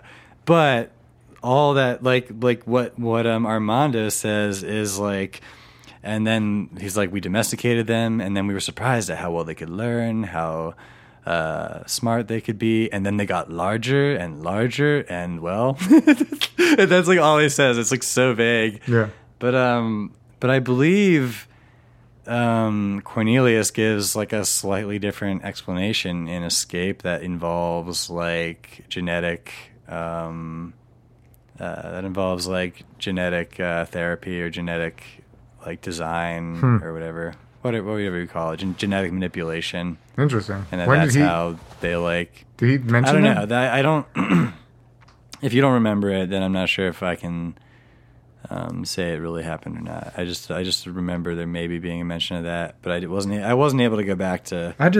My favorite idea of it, which works with the original ending of Escape and eliminating Battle, is just the idea that these are descendants of Caesar, like that they're descendants of the original apes, and that it's something that just like they were just you know, if you introduce a talking ape and then you let them proliferate, then like in 1,000 years you've got like a lot of them. You know? Yeah, but then they'd all be talking. No, yeah, exactly. But that's what I'm talking about, the explanation for the apes in the first place. But like, yeah, the idea that these apes can be domesticated to the point where like they look like people in costumes and can do these like tasks is like, it's another sci-fi idea that sets up this reality. You know, I don't know. They're not It doesn't No, for make sure. sense. It doesn't make sense. Just but like I do like the idea of escape like, doesn't make sense. And how it ties the idea of pet ownership and like slavery together, where it's talking about like that it started as pets, and that like, but then because they were more intelligent, like the dynamic became one that was much more S&M, like master slave, and there was like a much more of this disdain introduced, specifically because there was like more intelligence there, which I thought that was like a really weird, interesting thing to be a part of the thing. Like, you know what I mean? Like I think that's an interesting idea. Like if you like attribute it to slavery or something, right? Where like, I just think like, I don't know, like anyone, like you can own a dog, right? Like lots of people own dogs. You own a dog, right? I own a dog. Like you could do anything you want to that dog. You could treat that dog like you could whip that dog. Like nobody's gonna stop you. Like, you know what I mean? It's your fucking dog. Like, you know, you could like but you don't, because you're not a piece of shit. You know what I mean? It's like there's no reason that you would just like torture a dog, like, or like just love sitting there all day whipping your dog because you can. It's like, no, that's horrible. Like what type of, you'd have to be like maybe like, you know, 1 in every 1,000 dog owners is like that, but like that's not what dog ownership is. You know what I mean? If you take that idea and you apply it to slavery, like, you could be like, yeah, well, like, most of the slave owners probably weren't that bad. Why would they be so bad to the slaves? Like, wouldn't you just be like, they would just, you know, they own them, so they'd be nice to them, like, right? It's like, well, maybe there's just this idea of like, nah, man, there's like, you're introducing a dynamic of superiority when like there isn't really superiority there, and like, therefore it creates this like thing, like an inferiority complex or superiority complex that introduces like this whole dynamic of like actual hatred and like that sort of thing that allows you to justify the way that you're treating somebody. You know what I mean? Like that I think is like an interesting idea in this movie, where it's like, in order to justify the things that they're making these apes do, there is this sort of like hateful way they treat all of them. But like, there's only like these few people that are kind of like nice to the apes, and that's like because they're like, yeah, because we were slaves too. Or like because Armando is just like got a fucking chimp fetish or whatever. But like, other than that, like everybody else is just kind of like, you know, racist slave owners in, you know, the South. Breck says to McDonald, don't be so touchy. Like, we're all slaves of one kind or another. Right. But it's like, I don't know. It's interesting that part of the movie seems to blame the real like sadism of it or whatever on the like fact that the apes are actually much more intelligent than like dogs or cats or whatever. And like similarly, you could think about like, yeah, well, that would be even more extreme if you were talking about humans actually being human and not like an animal. Like, you know what I mean? So you have to have like a big narrative of that they actually are animals, so that allows you to continue to treat them as your slave. Like, you know, that's. I thought it was interesting. I mean, that is the narrative that Zayas is talking about in the first movie too. That like, which is why it does, exactly. It You're does, right. You're right. Exactly. It totally is. It's totally like we've created like the racism like does not come out of a paradigm of like noticing something and then like saying it. It comes out of a paradigm of like wanting to justify something. What is like? It's what you were talking about, like the financial motivations of all ideologies, like that societies generally don't like make these turns based on ideologies. They make them based on financial motives or whatever, or power motives or that like sort of thing. Economic and, like, motives. Economic, yeah, exactly. Or like motives of power. They're like that's banal motives that don't have to do with like actually necessarily hating someone because of the color of their skin. Right. I mean, but then you create an ideology that is hating them for the color of their skin that you then pass down to other people, that then allows you to be okay with the fact that you have a, you know, society that's based on slavery that's also based on freedom. It's like, well, there's a cognitive dissonance there. It's like, yeah, but they're not really people. It's like, oh, okay, well, that solves that. You know what I mean? Well, It's like, it doesn't come out of them being like, well, they're not. not really people, so we can import them as slaves. It comes out of them being like, well, no, we imported people as slaves. Oh, well, we're not okay with that? All right, well, they're not really people then. Like, it's like, oh, okay, well, then we're okay That's with literally it. what they say during the trial or during the hearing is that, that he's not an ape, so he doesn't have any rights under ape law. Exactly. He's not like really, he's not deserving of rights because he is a different type of being. Right. And yeah, I mean, a lot of people will consider the dehumanization of a population to be like one of the steps towards fascism or authoritarianism. Totally. Being able to create an other of some kind and dehumanize them and sort of like cast them as nothing more than a bunch of like cockroaches who are going to destroy your crops and take your jobs and whatever it is. The problem with all of it is the whole like Dr. Zaius is right angle, right? Is the idea that like those humans are kind of destroying their crops and like, you know what I mean? Like in the whole thing, and like the humans did blow up the world and like they couldn't treat their neighbors with respect and they had their go and they fucked it all up. You know what I mean? So and that's the thing in like, this movie too, though, man, is Breck is totally right. Where it's just like, oh shit, I just didn't find him, but like, if I did, I fucking absolutely should have killed him. Because look what's happening now. Absolutely. Like, they've piled our bodies in the streets and they're stabbing them over and over and mutilating them with their butts of their fucking rifles. It's like the most, like, it's the worst it could have possibly gone. Like, it is definitely like the darkest timeline. Like that's like this whole like series in general is just like, oh my god, something got in there and just like made everything so horrible. Like somehow some apes came out. Like I don't know. Like it doesn't make any sense. But like now it's all about this shit and it's gonna destroy the world. Like and it's just gonna get worse and worse. Like each movie just like more, you know. Let's talk about suicide death cults, or let's really get into like Nazis and shit, or let's really go into like slavery and like revolution. You know, it's like it's really, really fucking. Which one is stuff. Darker? Like all the meaty dark stuff. Yeah, it's the best, dude. It's insane that this is like maybe the most like formative series of my like whole childhood. This is the shit that I was just watching over and over. Like, it's the darkest shit. Yeah. And it's all just about how like nothing, there's no answer. Well, that's why you're liquid, man. You know, that's why you don't pick teams.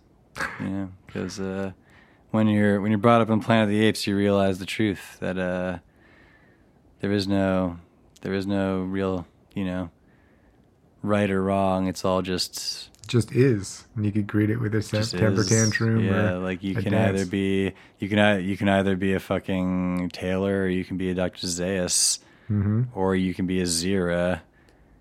But like, whatever, you know, it's not really doesn't matter. It's like you're still just another player in this clusterfuck that's called life, where all these different things that are not exactly perfectly compatible are vying for power and influence. And that's kind of why the Dr. Zaius Breck perspective sort of like is so intoxicating, because like it's easy for people to be poetically lulled into like that vision of the world that like human populations are kind of just like a bunch of bugs, like consuming resources, taking over, just like slowly taking over the ability for like people to live life and for there to be vitality, because like the amount of people that there are propagates these systems of control, and that cultures actually aren't always compatible, and you know that there is like a reality to like infection in a cultural sense, that if you have a insular culture that operates in a certain way, that has historically been proven to be one of the only ways a culture actually sticks around or survives. Some of the like oldest and most ancient cultures that survived for like thousands of years did so by changing very little and operating on a lot of religious suppositions and ideas about the way the world works that might have been like slightly scientifically based and based on their anecdotal experiences and realities, but ultimately, you know, they're not trying to find the truth or expand or change the way they're doing things, because it's, you know, it's like why the ancient Egyptians like survived for so long, and we have nothing on that, and our progress is only spelling like the signs of imminent doom and destruction, you know. So it's like this idea that like all cultures can coexist and all get along, and that there actually can be a Taylor, you know what I mean, in the ape society, and that like it can all be fine and whatever, you know what I mean? Right. But, No, they're not compatible. It's like it's the kind of like this kind of perspective is intoxicating and can lead towards racist views of people and the world and whatever, you know, and populations, and might start to like allow you to like otherize people and dehumanize people in your mind, because ultimately sometimes cultures are in conflict, and the way you live your life, it could actually be in direct threat because of another type of culture or way of life. Totally. And I don't know. Totally. I want to be the type of person who believes that like people can coexist and stuff. But I think often historically and even anecdotally, it's pretty easy to see that we've had a very hard time managing that type of thing, and that it seems like the course we're on right now is a more and more ever-present homogenization of culture through capitalism and the almighty dollar and whatever, and kind of things that are just sort of like destroying, turning everybody into the same kind of like automaton that just like existing in this Western paradigm defined by the Industrial Revolution and whatever. I don't know. Totally.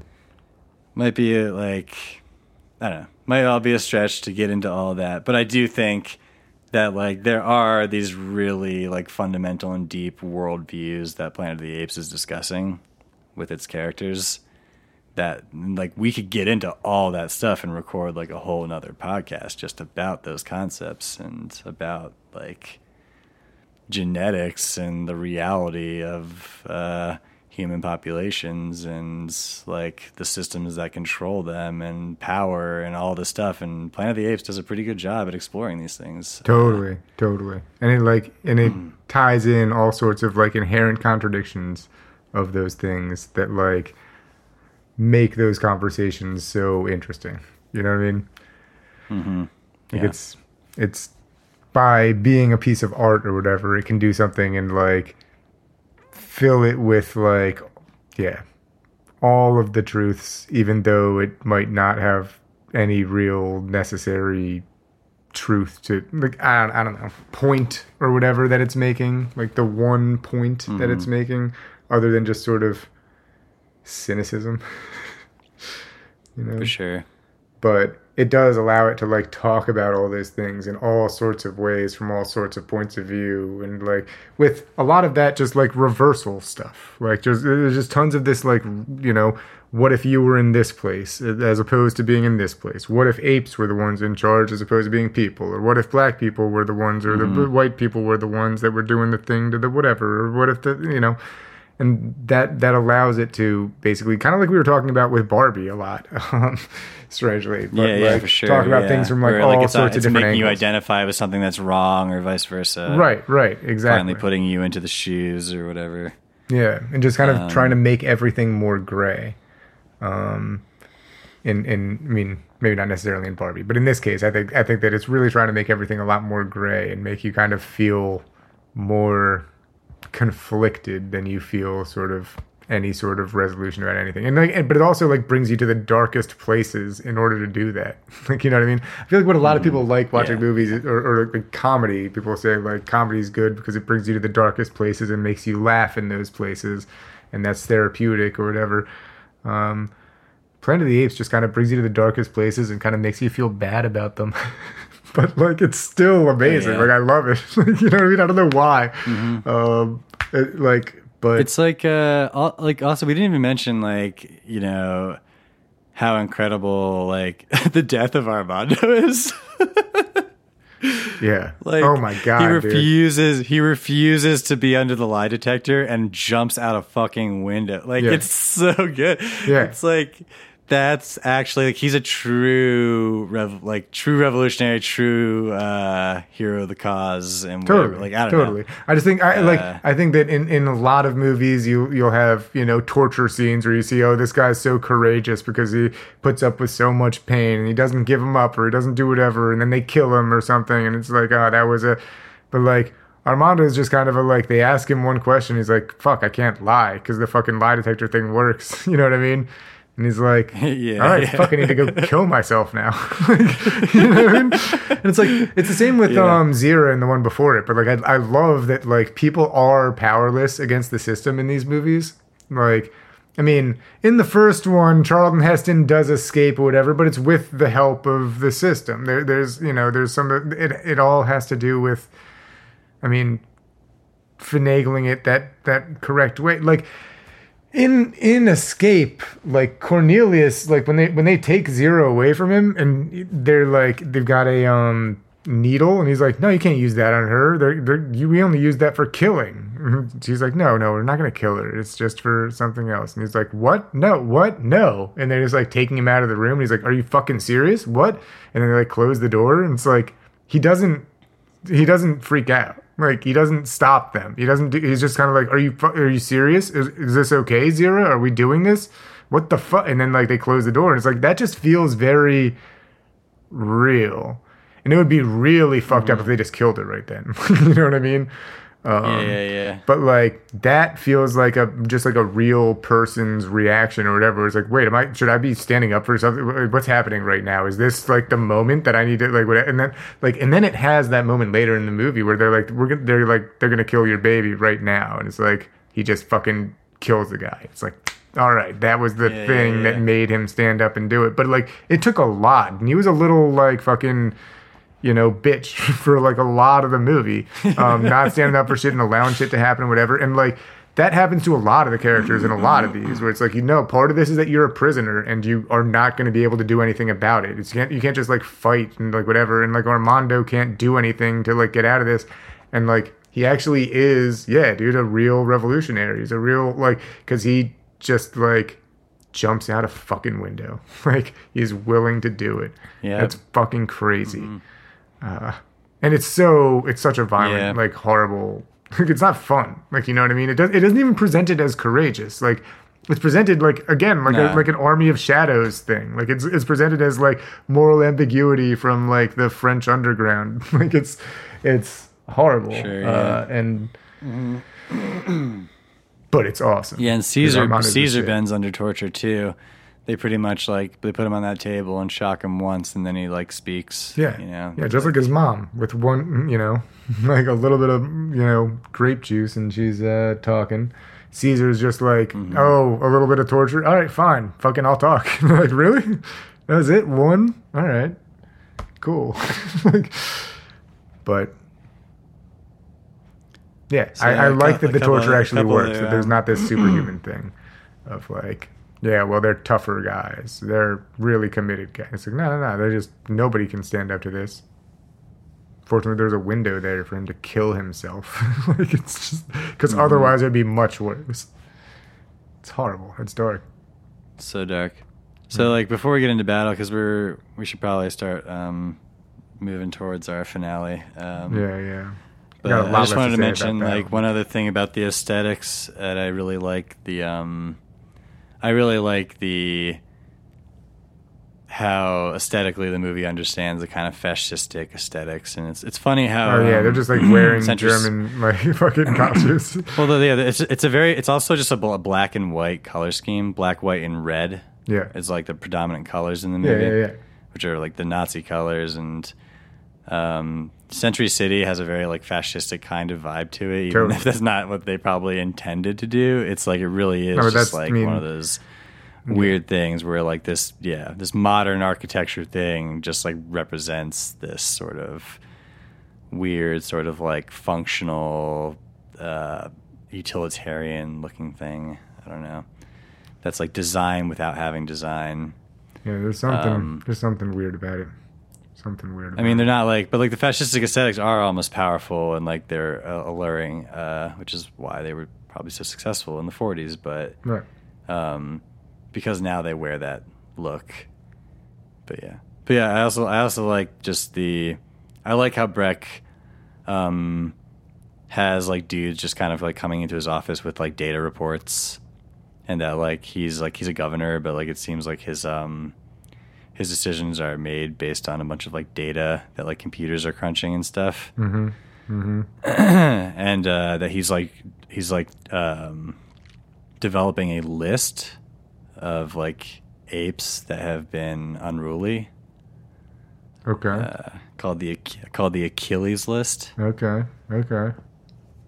He's just kind of keeping track of political dissidents from the proletariat class. But in a very like computery, like IBM-y kind of way. Yeah. Right. It was fascism. No, but I just like their understanding of that. Those details are cool. Yeah, totally. Very dystopian, very Orwellian. The Madhouse pen is real psychedelic. I don't totally understand it or why they're doing it or what the deal is with that place, but it's just awesome. Yeah. When he first takes Caesar in there, and they're just like flamethrowing at the like just they're conditioning people to fire. Dance, monkey, dance. Yeah. And then there's those apes like running around with those like psychedelic rainbow lights flashing around and stuff. It's like, what the fuck is going on? Totally. It's. I mean, it's a like lot of it really reminded man. me of. A lot of it really reminded me of Clockwork Orange. Some like the Guantanamo idea Bay shit. Yeah. Or Guantanamo. Orange. Yeah. Well, definitely the Guantanamo Bay shit that what's his name talks about. Many stare at goats and shit with the psychedelic torture stuff. Yeah, John Ronson and John Ronson's book. Yeah.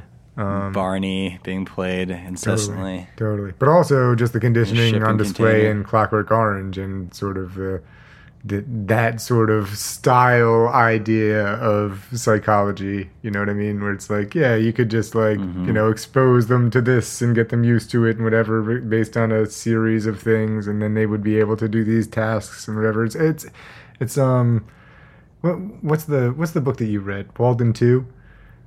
That sort of idea of Walden conditioning, operant conditioning, right? Where it's like you condition them in a certain way, and then they end up being able to do far more complex stuff. I don't know, but this not based on that really, and their happiness or whatever, based on just their unhappiness. I guess it seems like most of it was just saying no and torturing them, which actually cannot produce behavior. It can only stop behavior. So it's kind of hard to see a lot of these things. They're not dogs. They're too intelligent for the Pavlovian method to work on them. Essentially, right. I mean, that's like a recipe for disaster if you're going to treat an intelligent animal that way. Like they're not going to salivate they're not going to salivate when you ring the bell because they know that you're manipulating them and that right. I mean, whatever, sometimes they still will, Well, they might for a while, but then get wise to it. Yeah. If they're intelligent enough. Right. I mean, really, dogs' failure is that they're stupid, but like their stupid ignorance makes them like malleable and actually like happier and like dogs coexist in life in a way that's like healthy and sustainable. Yep. Like Like a dog, just as long as you're not like just like physically abusing a dog and not feeding it, like if it's just having its basic needs met and given some, you know, attention and gets to have its exercise, like it's gonna be fine. It doesn't like care if it's owned or it's like glad to be owned. Right. Right. But it doesn't have any greater ambitions than that. It doesn't want to have like power over you. Right. It, like derives pleasure from the subservient role. Right. Right. That's because it's been domesticated. I mean, if you had a wolf living with you, it'd be a little different, I think. Sure. And so, yeah, could you domesticate a human? I guess like Planet of the Apes, the first one's trying to suggest the idea that like maybe man could become into a dumb enough animal. But like, I mean, this stuff gets into like the brain stuff though too. Like if you're talking about the actual science of the brain, the fact that like our brain hasn't really actually changed all that much since we started using like stone tools and shit like that. Like our actual, like if you went back in time and like, you know, you could teach a man how to make fire and how to build like a farm and do all that stuff at that point. Yeah. Like they hadn't arrived there yet, had to get there naturally, but their brains were capable of understanding all that. Right, right. And so I think the idea of like these apes like being primed in a physical sense that their brains are capable, and that maybe even apes in our real world are actually somewhat primed to be more advanced than we see at this moment, you know? Yeah. But not in 20 years or whatever, you know? Yeah, right. Exactly. Especially because like battle like really fucks it up, where it's just like now all these apes are talking. It's like the idea that they would actually have the speech centers and all that stuff like ready to go. I don't know about that, right. But the idea that they could like be a slave class that would eventually like get really fed up with that status, that's somewhat believable. I mean, especially if they eventually were led by a charismatic leader, you know what I mean? Who actually... Sure, who like showed them they could talk and be bipedal. Right, but also existed in both worlds, like existed in the pre-existing paradigm as well as the new paradigm, where like he can talk. Yeah. And he does understand these things, but he's also ape, and there's that sort of idea of a paradigm shift that requires that person can kind of straddle the line. And he's both man and ape, so he can be the one that takes over man for ape. Which is, I don't know enough Marxism, but I feel like Marx should say something about that probably at some point. If he didn't, he was dumb. Nobody should read his shit. So that just came up with something better. It certainly is like more. I mean, I definitely think the that vision of a revolution is so much more like French revolutionary. I bet Pierre Boulle would have been like into it. Maybe he might have even been involved. Like they brought him back in on the third or fourth one to, you know, throw some ideas in there. But I mean, unless you're looking at like Nat Turner or something, this is not like a vision of the like slave revolution. That's not how it went down, you know? No, right. No, absolutely. They didn't like. That's why I think what we're really talking about is kind of white slave owners.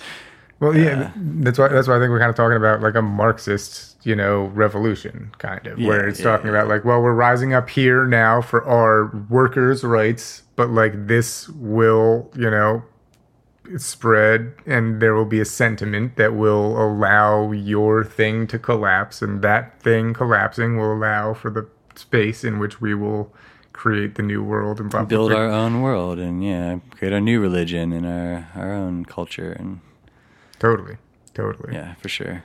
But which leads to battle, in which they do that. But I mean, in the original ending, it's definitely he fucking just like is gonna kill all the people. You know what I mean? Maybe not all of them, but it's he's going to let this revolution be a violent revolution, and it's going to be a violent revolution for his entire life. He's never going to see this beautiful future in which like they've taken over. It's like, no. He's going to exist in the smoke and he's gonna be there with fucking knives to kill your children until, you know what I mean? It's like him standing up there at the end of that movie is so fucking, oh man, he is. Well, I mean, he's gonna kill us, dude. That's a real like. Well, as Caesar says to McDonald, you above everybody else should understand we cannot be free until we have power. That's right, man. That's right. And take power by any means necessary. Yeah. But then, I guess instead we have the lame other ending where he's like, well, but we can be nice today because we've already won the global battle, I guess, by proving it here. Mm-hmm. And so, like, we'll be forgiving. We may, and we'll have mercy. You have mercy. And then we'll build a nice little village society together when the world collapses. That'll have nothing to do with us. Mm-hmm. Maybe your brother will get blown away. I don't know what'll happen, but... Yeah. So, last and certainly least. Maybe not certainly least. Last and I think it might be least. Maybe least. Maybe not quite as bad as Beneath. I don't know. They're both pretty bad. Beneath might be more interesting. Beneath is more interesting for all of its flaws. But I think Battle does do the things that Beneath does worst better. You know what I mean? I feel like if you combined Battle and Beneath, like, you might have a good Planet of the Apes movie. Like, or at least a better one. Like, you know what I mean? At least a better one. Sure. But what kind of Battle is a attempted remake of Beneath, I think. Where you basically have the same thing. In some ways, or at least like a prequel to Beneath that acknowledges like the beginnings of this sort of like mutant mole people society that lives in the ruins. Right. And then the rise of the militant Aldo, which was like General Urso. That's right. Yeah. But in this one, it's Aldo. And Beneath. Exactly. And so Aldo's like the militaristic dude who's like, doesn't like humans and doesn't really like agree with Caesar and the way he's running the society and whatever. So like I think both you and I agree that like just to say at this point that if you were gonna watch, it's fun to imagine, and then this gets into the timeline stuff too, but it's fun to imagine that the unrated version of Conquest is the end of the series. Yeah, I think that's the best way that the series ends is with the final fight of Caesar and the carnage. Yeah, because then that like totally necessitates like the Planet of the Apes. Like you can imagine that being the beginning of the story that leads to the planet that Taylor lands on. Yeah, I mean, in fact, Caesar specifically says that will be his future, and he knows it, and it's been prophesized, and that's the case. Like he's just like, fine, like you guys will destroy yourselves, and we will be there, and we will rise up, and then you'll be fucking nothing, and we will be the ones that will have the planet, and like it's. Absolutely. That's what happens. Conquest was initially a attempt to bring it full circle and actually tie it all together, regardless of how preposterous Escape's premise is. Yeah. It does tie it all together in a way that's satisfying enough at the end of Conquest. However, since they went with the theatrical version, Battle builds on this idea that, like, the bombs did drop and yada, yada, yada. But, like, Caesar and the humans did get along and, like, escape to another land together to build a society together. And I don't know, McDonald's brother's there. And it's really, like, it's only, like, what, like 15 years later or something? Because, like, Caesar has a son. Yeah, right. And with Lisa, and all the apes are talking now. And that was the other thing that happened at the end of Conquest, right? Is the end of Conquest originally? Yeah. Originally, there's no talking ape other than Caesar. Like Caesar, the descendant of Zera and Cornelius, is the only talking ape, and he starts this revolution. And we can assume that he already fucked once, like earlier in the movie, remember? the dropped girl off in his room, and he's like, yeah, all right, that's what I'm, all right. He goes on in. But, yeah. But, Yeah, you just assume that like there's going to be the descendants of Caesar, and then they will have their descendants, and that's going to be the race of talking apes. But then in the theatrical cut, the one that, you know, the only one that most people have seen, ends with her saying no to all the violence. You know what I mean?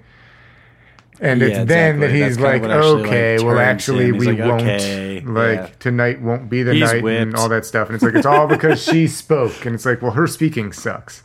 That's a terrible, like, because why can an ape speak? It's not a descendant of any of these talking apes. It doesn't make any sense.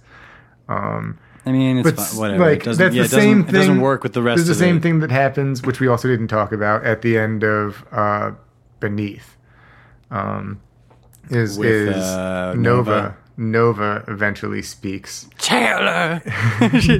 Taylor! Like, but it's so, it's like such a, you know, horrible, oh man, I wonder if that's what her voice sounds like. Was she just smoking like so much that she sounded like Patty and Selma. That's what it sounded like. Well, maybe she's imitating Taylor because he has the raspy, hoarse voice. True. Because he was sick that whole movie. I wonder if that He was actress, sick though, with the flu. just sounds horrible. But yeah, but I think basically that change to Conquest, where the other ape can speak for no reason, and then the idea that like speech, was just like something that had to be activated in the brains of these apes, and now they can all learn to speak. Like, that to me is stupid as fuck. But then that's like part of the premise of this battle, you know, where it's like, okay, well, we like in one generation have an entire society of talking apes that's already structured this way and like has no other humans to, like, I don't know, you know what I mean? It's a huge jump, and it's a stupid jump, and it fucks with the actual idea of the whole franchise, like, as a whole. Yeah, they do treat it as something that just needs to be unlocked, and so like in battle, there's actually like an English school taught by a human, right? And like the gorillas are there, like even Urso, that which admittedly is a funny power dynamic moment that like, Aldo. That like Aldo actually needs to like sit in this class and like learn English from like a human teacher. Right. It kind of makes sense that he doesn't respect that and stuff. Yeah. This society that Caesar is trying to create, where the humans and the apes live in harmony, is creating a weird dynamic in which like the military and all of this like masculine might of the military has no place to go or thrive or whatever. Right. Totally. And the gorillas, remember, are like the majority. There's like definitely more gorillas than anyone else. Right. The chimpanzees are the minority, which is weird. I'm not sure what the deal with that is. Well, speaking of some weird cognitive dissonance with the racial stuff, I think that's one of my kind of favorite parts of battle, is the whole beginning where it's just like this weird thing that doesn't really quite work about the word no, where it's just like all of the apes telling all of the people that they can't say the N-word, like, because of all of the, you know, like all of the history that's tied into that word, and like all of the horrible things or whatever. Yeah. But like, Only but then it goes no. further. Like, it's like, but that like brings out the real ape in me. Like it brings up our hatred and violence. So it's okay if he like tried to kill you. It's like he's just gonna get more and more angry because like you said the N-word, and that unleashes his inner animal. And so I'm just like, wait, what? That's not, like, you know what I mean? And then it's like the only people who are enforcing this are like Aldo, who's like the dumbest of like, it's like it ends up being kind of racist. You know what I mean? Even though it's like not trying to be, it's like because this series continually has this thing of like, yeah, but what about the other way? Or like, how about if we flip that on its head? They like flip so many things on their head so many times that it's like you can read anything any way. So every one of these things ends up being so like, yeah, it's so easy to read it as the worst way, you know. But I do think that's like it's a very Planet of the Apes moment to like have a bunch of like apes talking about like how that's inappropriate to use the N-word as a human. But then they like the guy that they're attacking for it is a black man and stuff. So it's like trying to like, I don't know. It would feel weirder if it was a white guy who they were telling not to say the N-word as a bunch of apes. It was a white guy. It was the teacher. Yeah, the teacher was the teacher says no. Yeah, that was the black guy. That was No, it's a white guy. It's not. It was someone else. It was a white dude. Are you sure? Yeah, the black wasn't guy McDonald? is McDonald's. No, it wasn't McDonald's brother. Oh yeah, it was Abe. It was someone else. So it was a white it's guy. Abe. Yeah. You're right. He says no. Yeah, and yeah. like Paul Williams and them are like, "Yo, dude, you don't say that." Yeah. And he's the English teacher. Yeah, he's like Abe. an academic, which is why it's interesting because he's like actually like that's like it's so funny because that's literally the shit that's happening to people like academics who would like white academics who might like say the word in an academic context on a stage and get like raked across the coals for it. Right. Or like when like Liam Neeson said it or not? Was it Liam Neeson? Well, I don't know. I mean, Liam Neeson did some other shit. It's Viggo Mortensen. Yeah. Viggo Mortensen. He said Viggo the N-word? Mortensen said the N-word on like a stage during his like the press tour for Green Book. Oh, right. And he said it in like a really like academic way where like, you know, he was just saying something along the lines of yes, and at this time, you know, people would say the N-word, but he used the N-word, you know what I mean? Yeah. But it was one of those things, and someone like in the crowd stood up and said, like, "You can't say that." Right. I was like, I just said it a lot in Green Book. Yeah. But sorry to go off base. But yeah, totally. Like it's a weird. That's a really. I feel like a lot of like an iconic Planet of the Apes thing is to have these weird things that just like have this resonance with these complicated aspects of the culture, you know what I mean? And not to have them worked out in Planet of the Apes, but just to have like them resonate so hard that it just like will continue to resonate, you know what I mean? Like, yeah, 50 years later it'll be like, oh yeah, it's exactly like what's going on with this guy. But that's because it's like such a weird dream of racial disparity that like touches on it so many different ways that it, I don't know. But I think that the N-word discussion of this movie is like kind of the dumbest of all of them. You know what I mean? Of all of those things that the Planet of the Apes will do. But I do think it's kind of the funniest of all of them too, because it's so like, wait, what? Is this really all right?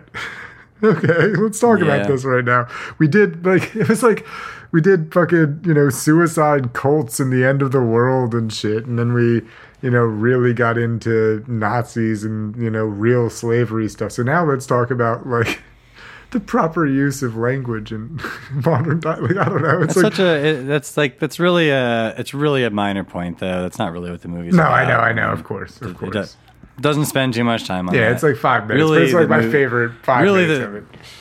Really, the movie is like it's kind of about. It is about how this this new ape society is trying to like unite. They're trying to do something better. They're trying to do better than what the humans did, and they think of themselves as somehow. They think of themselves as these revolutionaries as somehow better than the paradigm that they overtook, and like I think that most of the movie just kind of is them kind of realizing that they're not, you know. Well, it's the whole ape shall never kill ape thing. Yeah. They like start to create their own. I was like, yeah, well, they just haven't. They start to create yet. their own doctrine or whatever. But then Aldo breaks that by killing Caesar's son. But their whole doctrine is like totally susceptible to that because it's all based on these high ideals and whatever, and it hasn't stood the test of like actual corruption and shit. Like in order to get those weapons, what does Aldo have to do? He has to go and have a whole conversation with this guy about ethics and whatever, and choose to like the guy can choose to give him the weapons or not, and like that's how the society works. Or he could just like open the door and take them. Because the door is held together with sticks and he's a giant gorilla.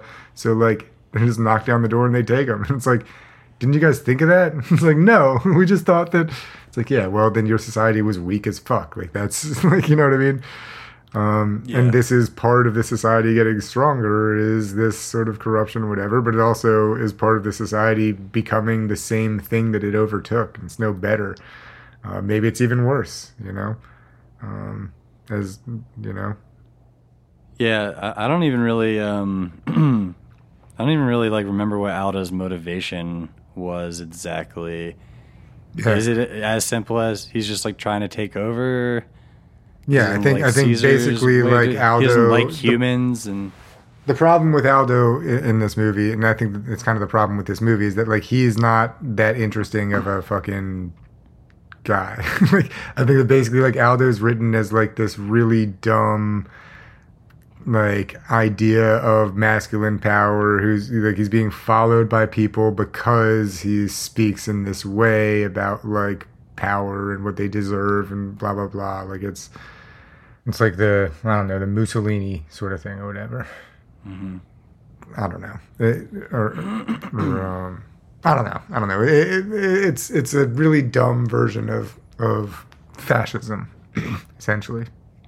And the idea, like, you know, a little bit of what's depicted in like 1900 with the Nazi guy who's like the dumb guy or something. There's some,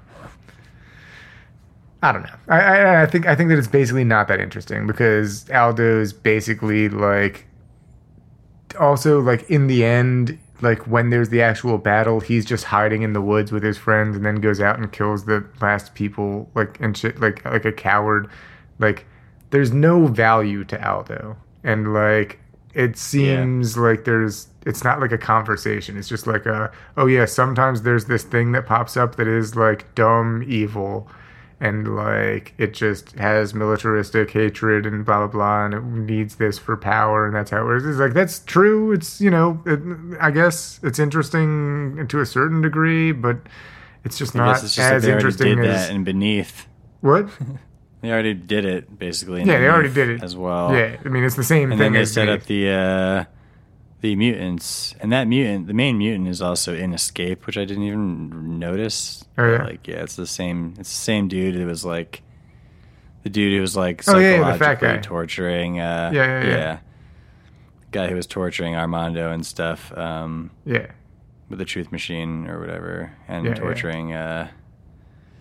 But yeah, he's like the leader of these mutants or whatever. These people living in the underground, like in the city, underground or something. I don't know. It's under the city. I don't know. It's all very like, it's like, that's the thing, is like there's stuff there, but a lot of it's a retread, and it's not really adding much or bringing anything new to the table. It had the same budget as Conquest. Okay. You know, but it doesn't feel like it at all. Doesn't feel like it at all. It's really like, feels like a really low they're trying budget to piece of shit do movie. They're trying to do more. You know what I mean? They did like more with less in Conquest. So there's also an unrated version of Battle as well.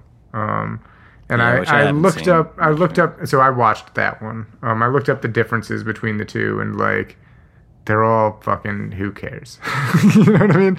It's all like, I mean, there's a little bit of like, when the mutated humans are driving through the desert to like get to Ape City, like there's this like people who are just like falling over and dying. Like they're just like walking or whatever, and then like they're dying. They're like leaving a trail of bodies behind.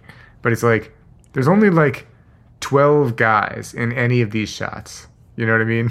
Yeah, and like exactly. In this shot, like 4 of them die, and like 2 of them are already dead, and it's like, then there's the other 6 that are driving, and it's like, I don't buy. Like, it's just like, and then you see the next cut of the next guys, and it's like, are these the same 6 guys? Then you see them on like the bus, and you see them but you never see a wide shot of that much stuff. I mean, some of the battle stuff, like at the very end, kind of feels like, oh, okay, this is like a big budget.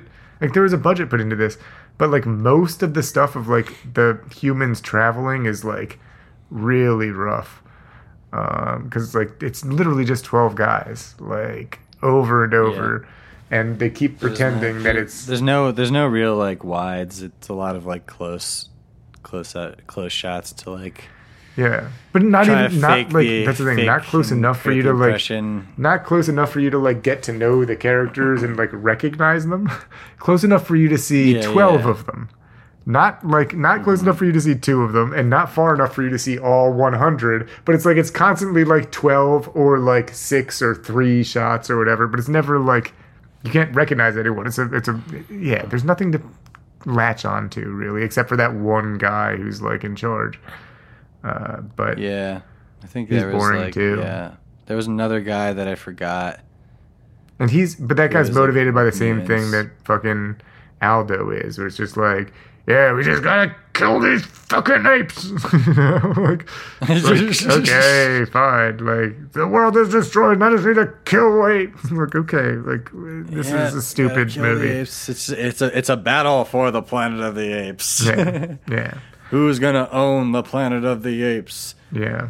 I don't know. I mean, it really does. It really does shirk all the responsibilities of what Conquest almost did, and the entire thing is really in the spirit of the altered theatrical ending of Conquest, where you just like kind of for the first time in the franchise make a clownish mockery of the very serious themes. Right. By turning it into basically like a superhero movie. You know, you just have good guys and bad guys, and it's very clear like who you're supposed to root for and who you're not. And it's not as morally ambiguous. Caesar just kind of sucks, honestly, in battle. It's a shame. Except in the final battle, where he like comes out and he's like all of a sudden he's a soldier again. Like to be perfectly honest, dude, like I do like the idea of a revolutionary who just like is totally non-violent because Caesar operates with power and respect and stuff, and I like the idea of him just kind of being like this totally non-violent guy, and Aldo being this, you know, totally violent piece of shit guy who just wants to kill it.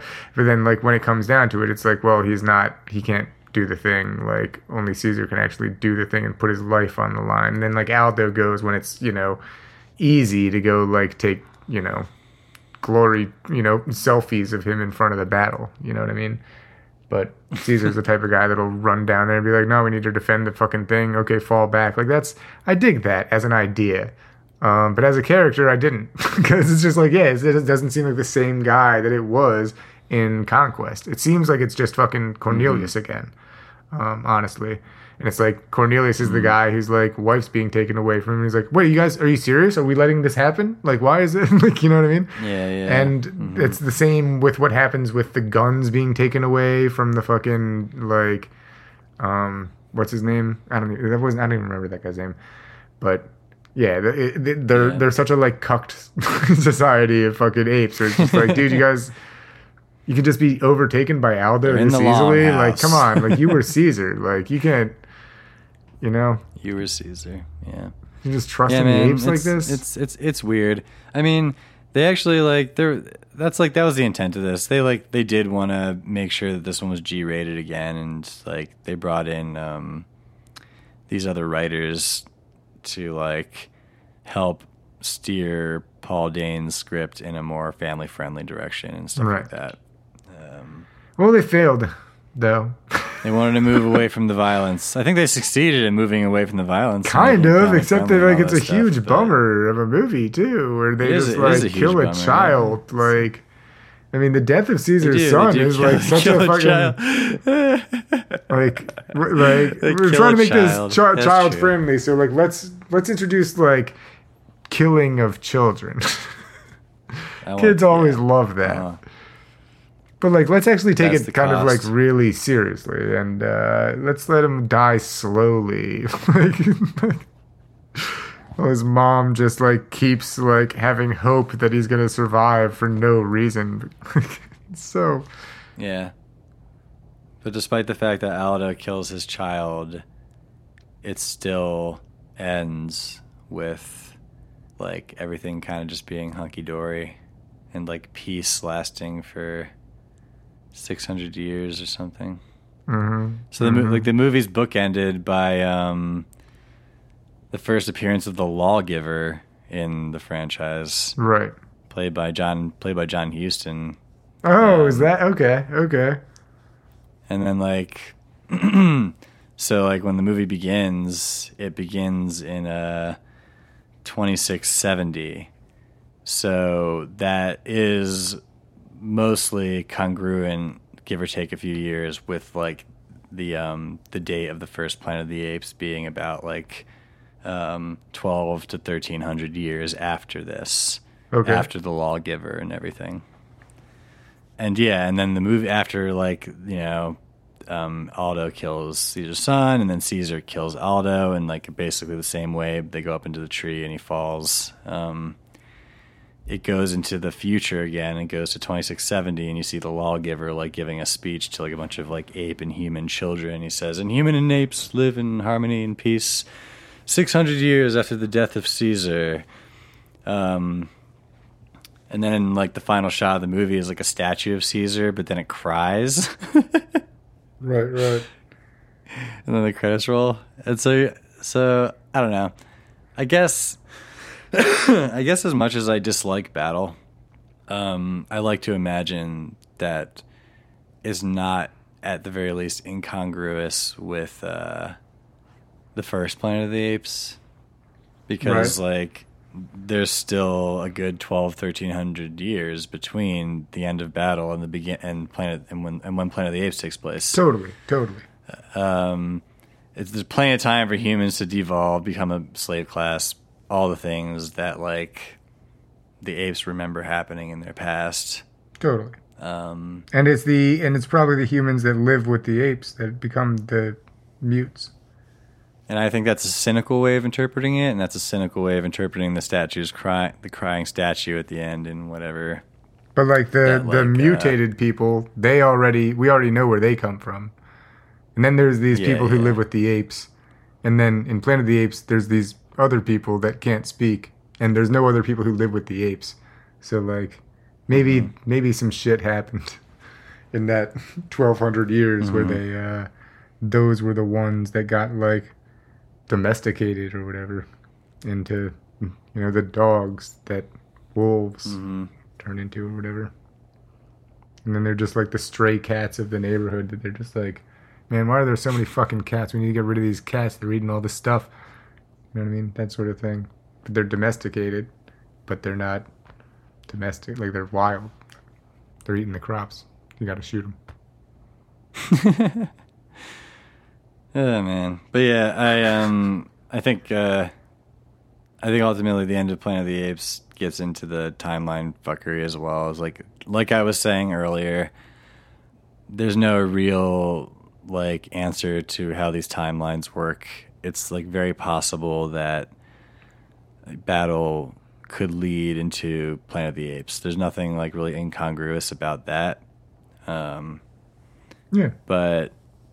But also, like, you can also see it as a totally different timeline, too, and that maybe humans and apes will just continue to live in peace and harmony, and that doesn't actually lead to the world that Taylor lands on. And that's kind of fine, too. And I like that. I like that as an ambiguous ending to the Planet of the Apes franchise. I just wish the movie didn't suck as a whole.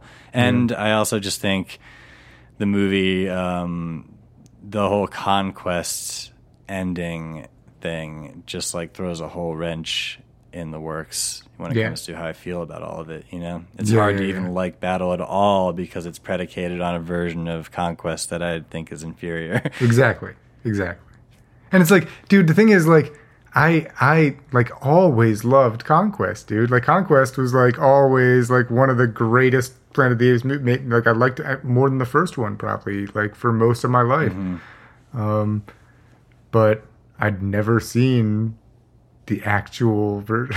You know what I mean? And I know it's not the actual version, but like the original version, just like now that I've seen it, it's like I can never go back, man, because like there is that movie that exists out there, and it's like, it's really like one of the greatest movies ever. Like, it's so insanely angry and so ridiculous. And so like that just wonderful.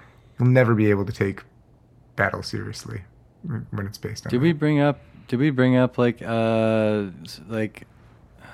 Cornelius and Escape talking about Yeah, like I did in the context of like, why would he know about the future, and that wasn't in the Sacred Scrolls and blah blah blah.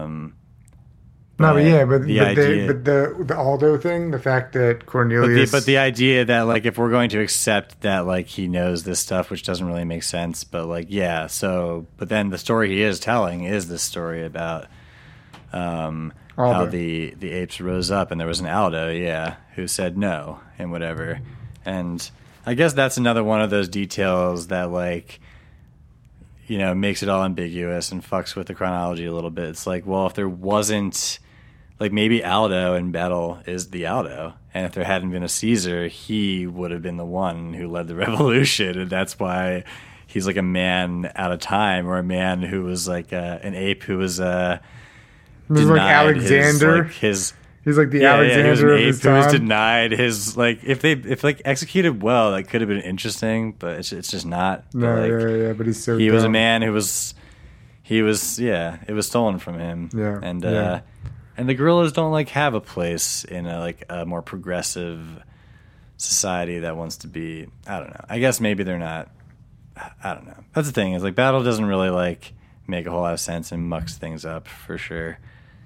I feel like, you know, like we said, like war has always been a part of progress, and the militaristic thing has always been a necessity in maintaining cultures as well.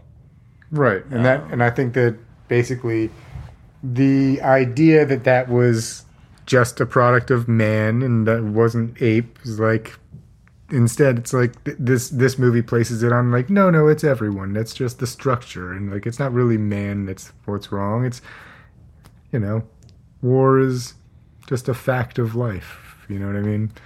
Yeah, I mean, and it's just how it goes. There is real evil in the world, and you know, you just need to deal with it. It's all a power. It's all a power struggle. You know, it's all a power struggle, and once you have power, you commit acts of violence, and yeah. But it just feels like a really, I don't know. It feels like a banal like morality tale compared to fucking the real, you know, complex, just like full of contradiction shit that all those other movies had. Like this one's just like, yeah, well, you know, you thought that you didn't have evil. Well, there are people who want to fight, and fighting people are actually cowards, and that's actually like, it's just like, it's a bummer. Yeah. It's a bummer. It's a bummer to leave it on. Yeah. Well, sorry to end on a down note, everybody. Yeah, but it's where battle ends, man. That's where the Apes franchise ends. I mean, you have a couple of places that it ends. You know, it ends there if you want to talk about the actual time that it comes out. But the other option is you could just think about the actual end of the timeline, which is far more depressing. So either way, either way, you're ending on a real down note. But next week we're gonna come back and talk about the other ones. There's like bullshit remake. Yeah. And other remakes and whatnot. Not next week, Lunchbox. Next time. Next year. Next time. Next time we'll come back and talk about the 2001 Tim Burton remake and the trilogy. Tim Burton remade 2001. Yeah. Jeez. Tim Burton remake 2001, and then 2011 Rise of the Planet of the Apes, then Dawn of the Planet of the Apes, War for the Planet of the Apes. We will be talking about all those, so stay tuned. Thanks for joining us. Peace out.